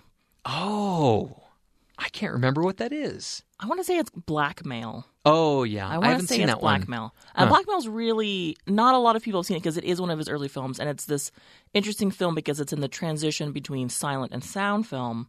And so you get like these weird elements that feel like a silent movie in the film, and then you've got elements that feel more like a regular movie. Yeah. And it's interesting. It's an early Hitchcock film before he comes to the U.S. It's made in England. The protagonist is a female, which is a little bit... I mean, he has a few female protagonists, but not a lot. But it's interesting because she actually is guilty, and we know that she's guilty. Yeah. And so the suspense is, well, should she go to prison? And she feels guilty for killing this man, although she kind of justifies it because, well, it's justified because the man was going to rape her. Yeah. So the idea that she's guilty, but it's self-defense, so she really probably shouldn't get convicted, but the justice system isn't going to understand that. And then her boyfriend is this police officer who gets involved in the case and doesn't want her to go to prison either. And so even though she sort of gets off free in the end of the film, you have this kind of like, well, I guess that's good feeling. So it's very complicated. Brings up a lot of discussion points, too. Yeah. Okay, so what I want to do now is I want us to share our top 5 favorite Alfred Hitchcock movies. And I'll start with my number 5. One criticism that I would have of a number of Alfred Hitchcock films is that he doesn't quite stick the ending of the movie. And the number 5 pick for me is that's certainly true for me in this case. In the end, I chose Strangers on a Train. Which is an excellent film. It is an excellent film. And one thing that I love about this film, which is true, I think, of most of these films, is it has a great villain. Yes. The actor that they chose to portray this villain is just a creepy guy. And it has one of the best premises of an Alfred Hitchcock movie that you can get, this idea of flip-flopping murders. Hey, you and I both have these people we'd love to get rid of, but just hypothetically, what if we were to swap places and you murder the person I want out of the way and I murder the person that, you get the point. The flip-flopping of the murders. And again, great villain. Genius premise, but for me, he doesn't really stick the landing. It's one of those endings that's kind of drawn out longer than it needs to be, and kind of this silly chase on a carousel that doesn't really work for me. But that's going to be my number 5 pick, is Strangers on a Train, which has been mimicked in other movies. And I feel like I've seen in a lot of TV episodes them taking that premise, because there's so many of those, procedurals, cop shows, and the solution is to... the solution was, they did each other's... And I feel like I've seen that a lot. And that's definitely an homage to Hitchcock. Yeah. So I'm going to choose a dark horse number 5 film that people don't talk about just so that I can talk about it. Also because it's a very... not that all of Hitchcock's movies aren't rewatchable, but I feel like it is a joy to rewatch The Trouble with Harry.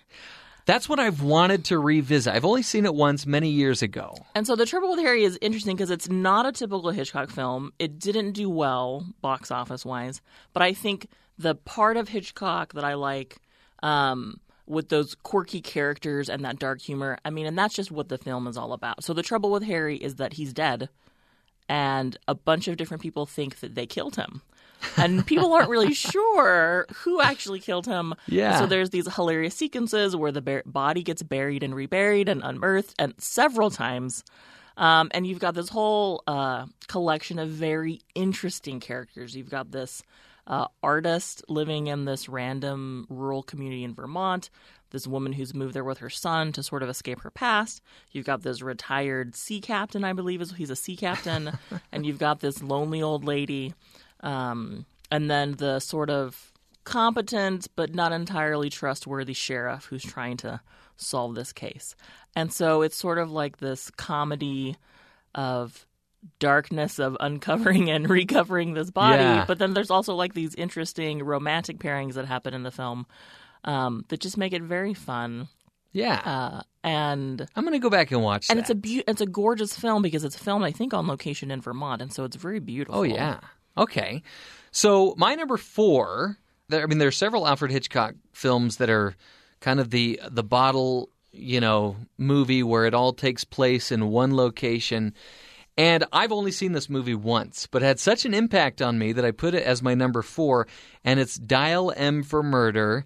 I believe it's based on a play, and it really does just take place in this apartment, and that's it.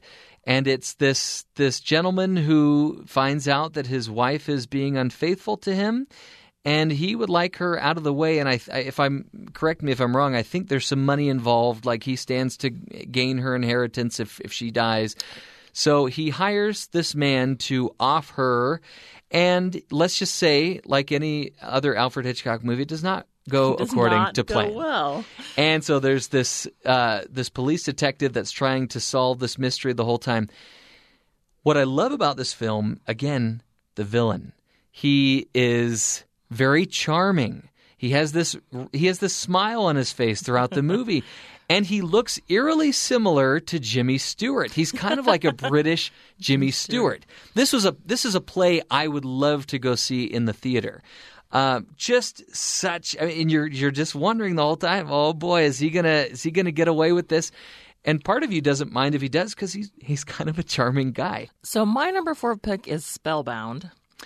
Really? Yes, I goodness. really love Spellbound. It's one of my favorites. And part of it is because I love the weird dream sequence. Of course, the very famous Salvador Dali dream sequence, which is amazing. And Ingrid Bergman is this very interesting character because she's like this not very typical female protagonist. Mm-hmm. She's this psychiatrist. And she has to solve the mystery of, one, who this guy is who shows up because nobody knows who he is. He has amnesia. He might have murdered somebody, but yet she still falls in love with him. Is he going to murder me? Yeah, is he going to murder me? But she still falls in love with him, which is a very Alfred Hitchcock thing to happen. Yeah. And then there's this great chase scene, right? And of course the film ends trying to go back to the place where the murder has taken place. Yeah. And I forget his name is, but Gregory Peck, who's the hero, who's a great actor. Right, he's convicted of murder, but then she discovers that he's not, and she has to solve the murder on her own, which is quite interesting. And fun fact, they filmed all the Snow Lodge stuff in Alta. Yeah, so that's really? Nice for us here in Utah. But yeah, it's a great film. There's a lot of mystery. There's a lot of tension. A lot of twists and turns, which is also very fun. I feel bad because I made the mistake of, I watched this recently, made the mistake of having it on in the background while I was trying to book a hotel on a website. And so I kept thinking, what is going on? Because it does have a lot of strange visuals that I really didn't give it the treatment it deserved. So I regret that. My number 3 is Vertigo. And the word I would use to describe this film, you already used to describe this film, is haunting. There's something, the first time I saw this, there was just something about this film that made me want to revisit it and that I just could not get out of my mind. And I think that, if done right, can be a very good quality in a film. Which is really interesting because the film itself is about obsession. Exactly. And then there's this interesting obsession that happens with us as we watch the film and want to rewatch it. One of the best scores in a film. In fact, a portion of the score was used again in the film The Artist. I don't know if you remember that, which was a Best Picture of the year, in a very climactic and gripping scene in that film. And yeah, I think I share the same sentiments that you do on this film. Is the implications of his actions are kind of scary and unsettling. Yes. That you have this great actor that everybody loves and can identify with. And if it was a different actor, it probably would be ultra creepy. Exactly. It wouldn't have worked. And I think that's why Jimmy Stewart in this role works so well, is because after the film, and I think Alfred Hitchcock loved it. He loved it when his audience had this feeling of after the fact, thinking back and saying, hey, wait a minute, what about this? This couldn't have happened. He loved that. And I had that feeling after watching this film of, that is the creepiest thing, trying to dress up this woman like a dead woman. And then there's the discussion of necrophilia, and it's just really kind of disturbing. But great camera shots that a lot of people copy, with the pan or moving the camera back while zooming in at the same time. Spielberg does that. A lot of filmmakers do that now. My number 2, it's so good. It's almost my number 1, but it's Rear Window, also Jimmy Stewart. Again, a movie that takes place all in one setting in this apartment building. What's great about this film, aside from the various suspenseful scenes, especially toward the end of the film, is Hitchcock essentially tells about a half a dozen different stories without any dialogue. Yes. You get everything you need to know about these various characters without hearing anything they say, which is so difficult to pull off. I think another film that does it really well is Wall-E, those first 45 minutes of the film. Very difficult to pull off. He does it so well. And, of course, Jimmy Stewart, who's just somebody that we can all identify with, considered one of the greatest actors ever. Grace Kelly, who's not too difficult on the eyes either. That's a little shallow, but and she's also a terrific actress. My number 1 film is Psycho. And I know a lot of people will take issue with the ending of the film. I don't. I think it's actually quite effective that they give you this little bit of a break to kind of take a breather and then give you one of the most disturbing endings of a film I've ever seen that works so effectively with voiceover and with visuals. What I love about this film, like any good scary movie, for me, all of the scary parts in this film are not the shocking, scary parts that other people were scared at when they first saw this film that made them jump out of their seats. It's the dialogue. It's the writing. It's the It's the psychological impact rather than the visual violence. The scene where she's escaping and she's imagining, she doesn't have this power where she's hearing what people are saying about her. She's imagining what people are probably saying about her back at home where she's stolen all this money. And then another great scene when she's sitting in Norman Bates' office with him, sharing some sandwiches. And as she makes a suggestion to him, maybe, with good intentions that maybe he should put his mother somewhere in an institution, he starts to kind of unwind and take offense to that. And you start to get a little glimpse of maybe he's got some issues here. And again... Plus, there's that really ominous bird in the background during that sequence that's really great foreshadowing. For foreshadowing. Yes.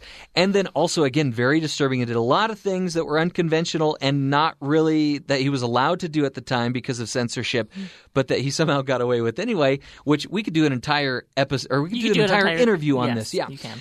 But just very disturbing, this idea of a peeping Tom, which again, we won't get too much into that. So much can be talked about in this film. And I'm still scared to this day of this film. It's my number 1 scary movie of all time. Well, Psycho's a really interesting film in that it's made like right at the end of the censorship. I mean, censorship had kind of been breaking down for a long time. And Psycho's this really interesting piece for Hitchcock because it is almost straight up pure horror, which he didn't do before that. Yeah. And there was a lot of controversy that he was doing this more horror oriented film, and people were like, well, why don't you go back and do those glamorous films like you did before? Hitchcock, even though he was older and he could have retired, he wanted to keep pushing those boundaries and keep creating and thinking, what else can I do? Yeah. Right? So my number 3 is The Man Who Knew Too Much. Which one? The 1950s one with Jimmy Stewart. Okay. Yes, because it is a remake of an older one that he did when he was in England. I don't know. It's sound. I don't think the older one. It is, yeah. It's sound. Yeah. And I just love this really interesting dynamic of the family. It is, I think, the only Hitchcock film where really the protagonist isn't just one person, it's the whole family. Yeah. And so I think that's really interesting, and I love this interesting dynamic in the family where Jimmy Stewart and Doris Day have to go save their son, and so the stakes are really high, right, because it's their son, and you feel for them. And just like, it's not mistaken identity, but the fact that people are trying to coerce them, and this is not their world. This world of espionage is totally out of their element because he's a doctor and she's a singer, and that's just right. It's just great because we're thrust into this world that we don't know, which is a great Hitchcock sort of trope, and trying to navigate this larger than life situation. And how do you even manage in something like this?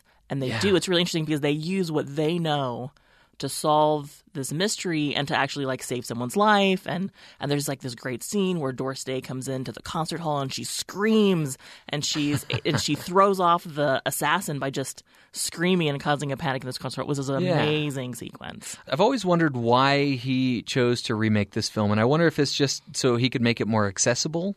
Maybe. He could have wanted another opportunity to work with a great group of actors because there's some amazing actors in there. Yeah. Maybe he wanted to go to Morocco because that's also exciting. And get a paid vacation. Because in later Hitchcock films, I feel like there's a lot more movement. They get to go to more locations. And I think part of that is Hitchcock is well established as a filmmaker. And now that he can, I mean, we know he's the master of doing things in one room. I mean, you talk about Rope. Yeah. But the idea that now he gets to use these interesting locations because he's got the budget and the power to do so, which is amazing, and I love it. And I also love that it's like such an interesting concept that to save the son at the end, sorry, spoiler alert, that Doris Day has to sing, which is like such a different kind of solution to a problem. And I thought that was really, really interesting, that she has to sing to save her son. Yeah. My number 2 is also Rear Window. Yes! I think Rear Window is just amazing on so many levels. And it's this idea that we, along with Jimmy Stewart, are sort of immobilized, right? Mm-hmm. The idea of being powerless in a situation that really requires us to have some more movement in our lives. The use of our legs. Yeah. Right? And so it's really, I just love this, like, well, we are powerless.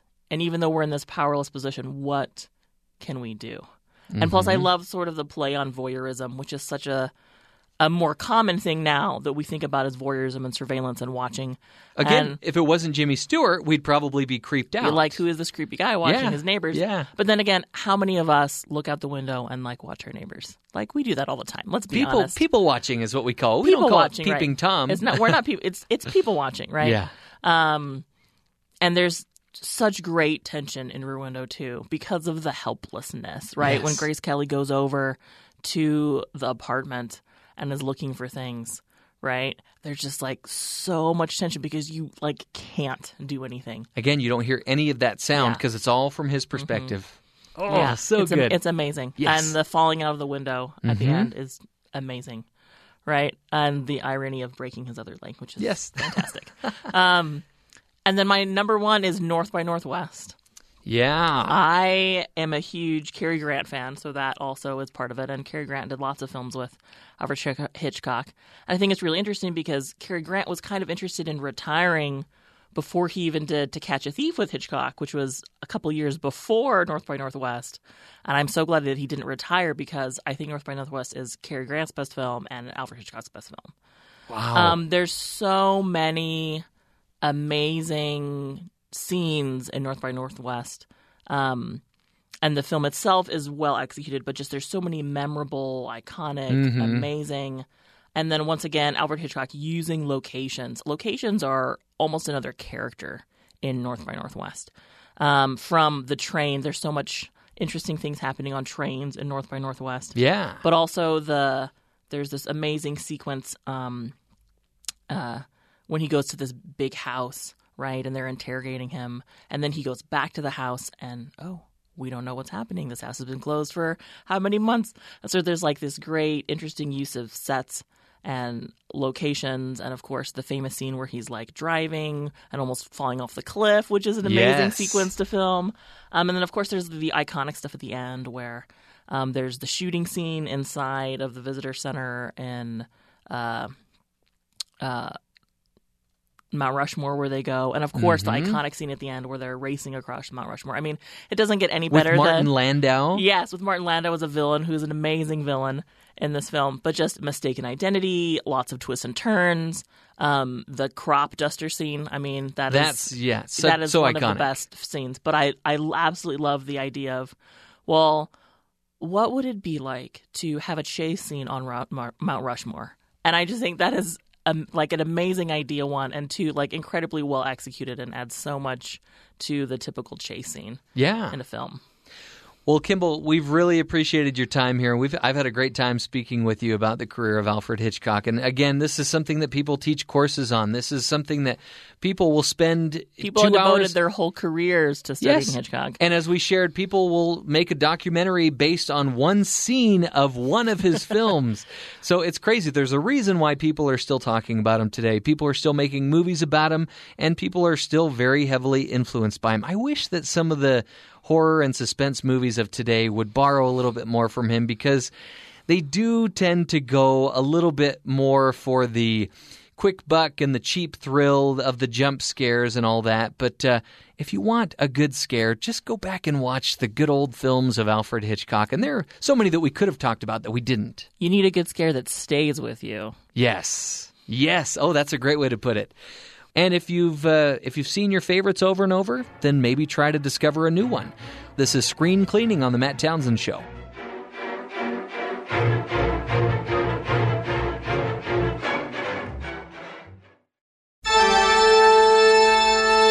Welcome to Twisted Tales, stories of the macabre inspired by actual events.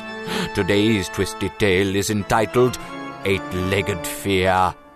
Mary Abberton let out a terrified scream when she noticed a tarantula the size of her hand crawling up her foot. In a panic, she called an RSPCA inspector, only to discover later the hairy arachnid was made of plastic. Pacified, she breathed easy again, only to be scared out of her skin by a loud knock at the door. Alarmed at the mysterious late-night visitor, she reluctantly inched her way toward the front door, only to remember her call to the RSPCA.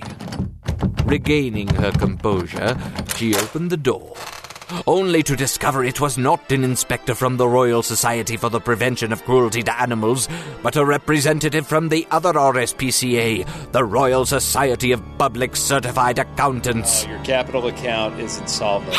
Fearing for her life, she slammed the door shut, frantically turned the lock, and ran toward her bedroom, only to trip over a sharp object. Upon further inspection, she saw that it was just her son's Lego set. She sat there, relieved, only to remember she didn't have a son.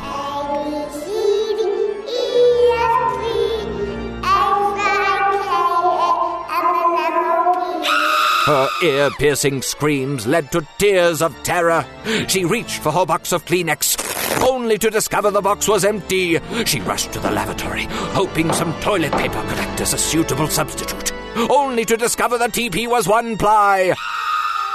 Reeling in horror, she threw herself into the bathtub, only to discover a tarantula, the size of her hand, crawling up her foot.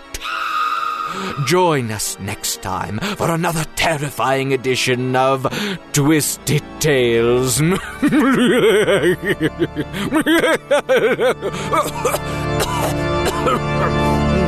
Excuse me.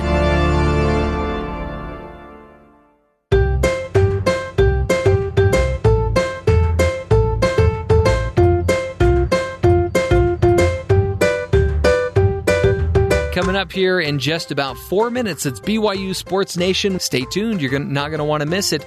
Before we get to that, though, I did want to give Cole an opportunity. Since we've been talking about Alfred Hitchcock on the show, I had an opportunity to share my top 5 of his movies, and so did our guest. And now I wanted to hear what Cole's top 5 Hitchcock films are. I think I'm going to bring a couple more movies to the plate. So we've heard 3 different top 5 lists. Okay.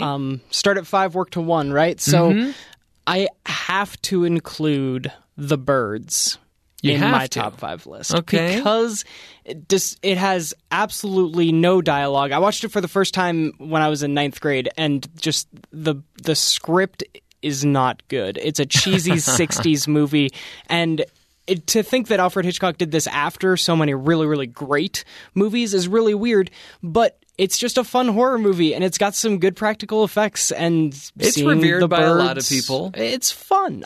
He did more serious things, and those are higher up on my list, but I like watching the birds. Okay, so what's number 4? Right. The 4 is an earlier one. It's Notorious. Okay, I have not seen that one. It's a spy drama with Cary Grant, so definitely Hitchcocky. Number 3 for me is Rear Window. Yes! Which is very good. Number 2 is North by Northwest. Okay. And then number 1 is definitely Psycho. You got it right, Cole. Ding, ding, ding, ding. You got the last one right for sure. That's the important one. Yeah. Oh, my goodness. We could spend hours just talking about the one film. And in the interview, we mentioned that there are people that make films about specific scenes from the film Psycho. So plenty to chew up there and digest. Ugh. I did it again. I brought up food. I promised I wouldn't. I'm going to go home and lay down, but, you probably don't care about that. So go out and have a great weekend and eat something that won't upset your tummy. And we hope to hear you back once again here next weekend. That's it for today.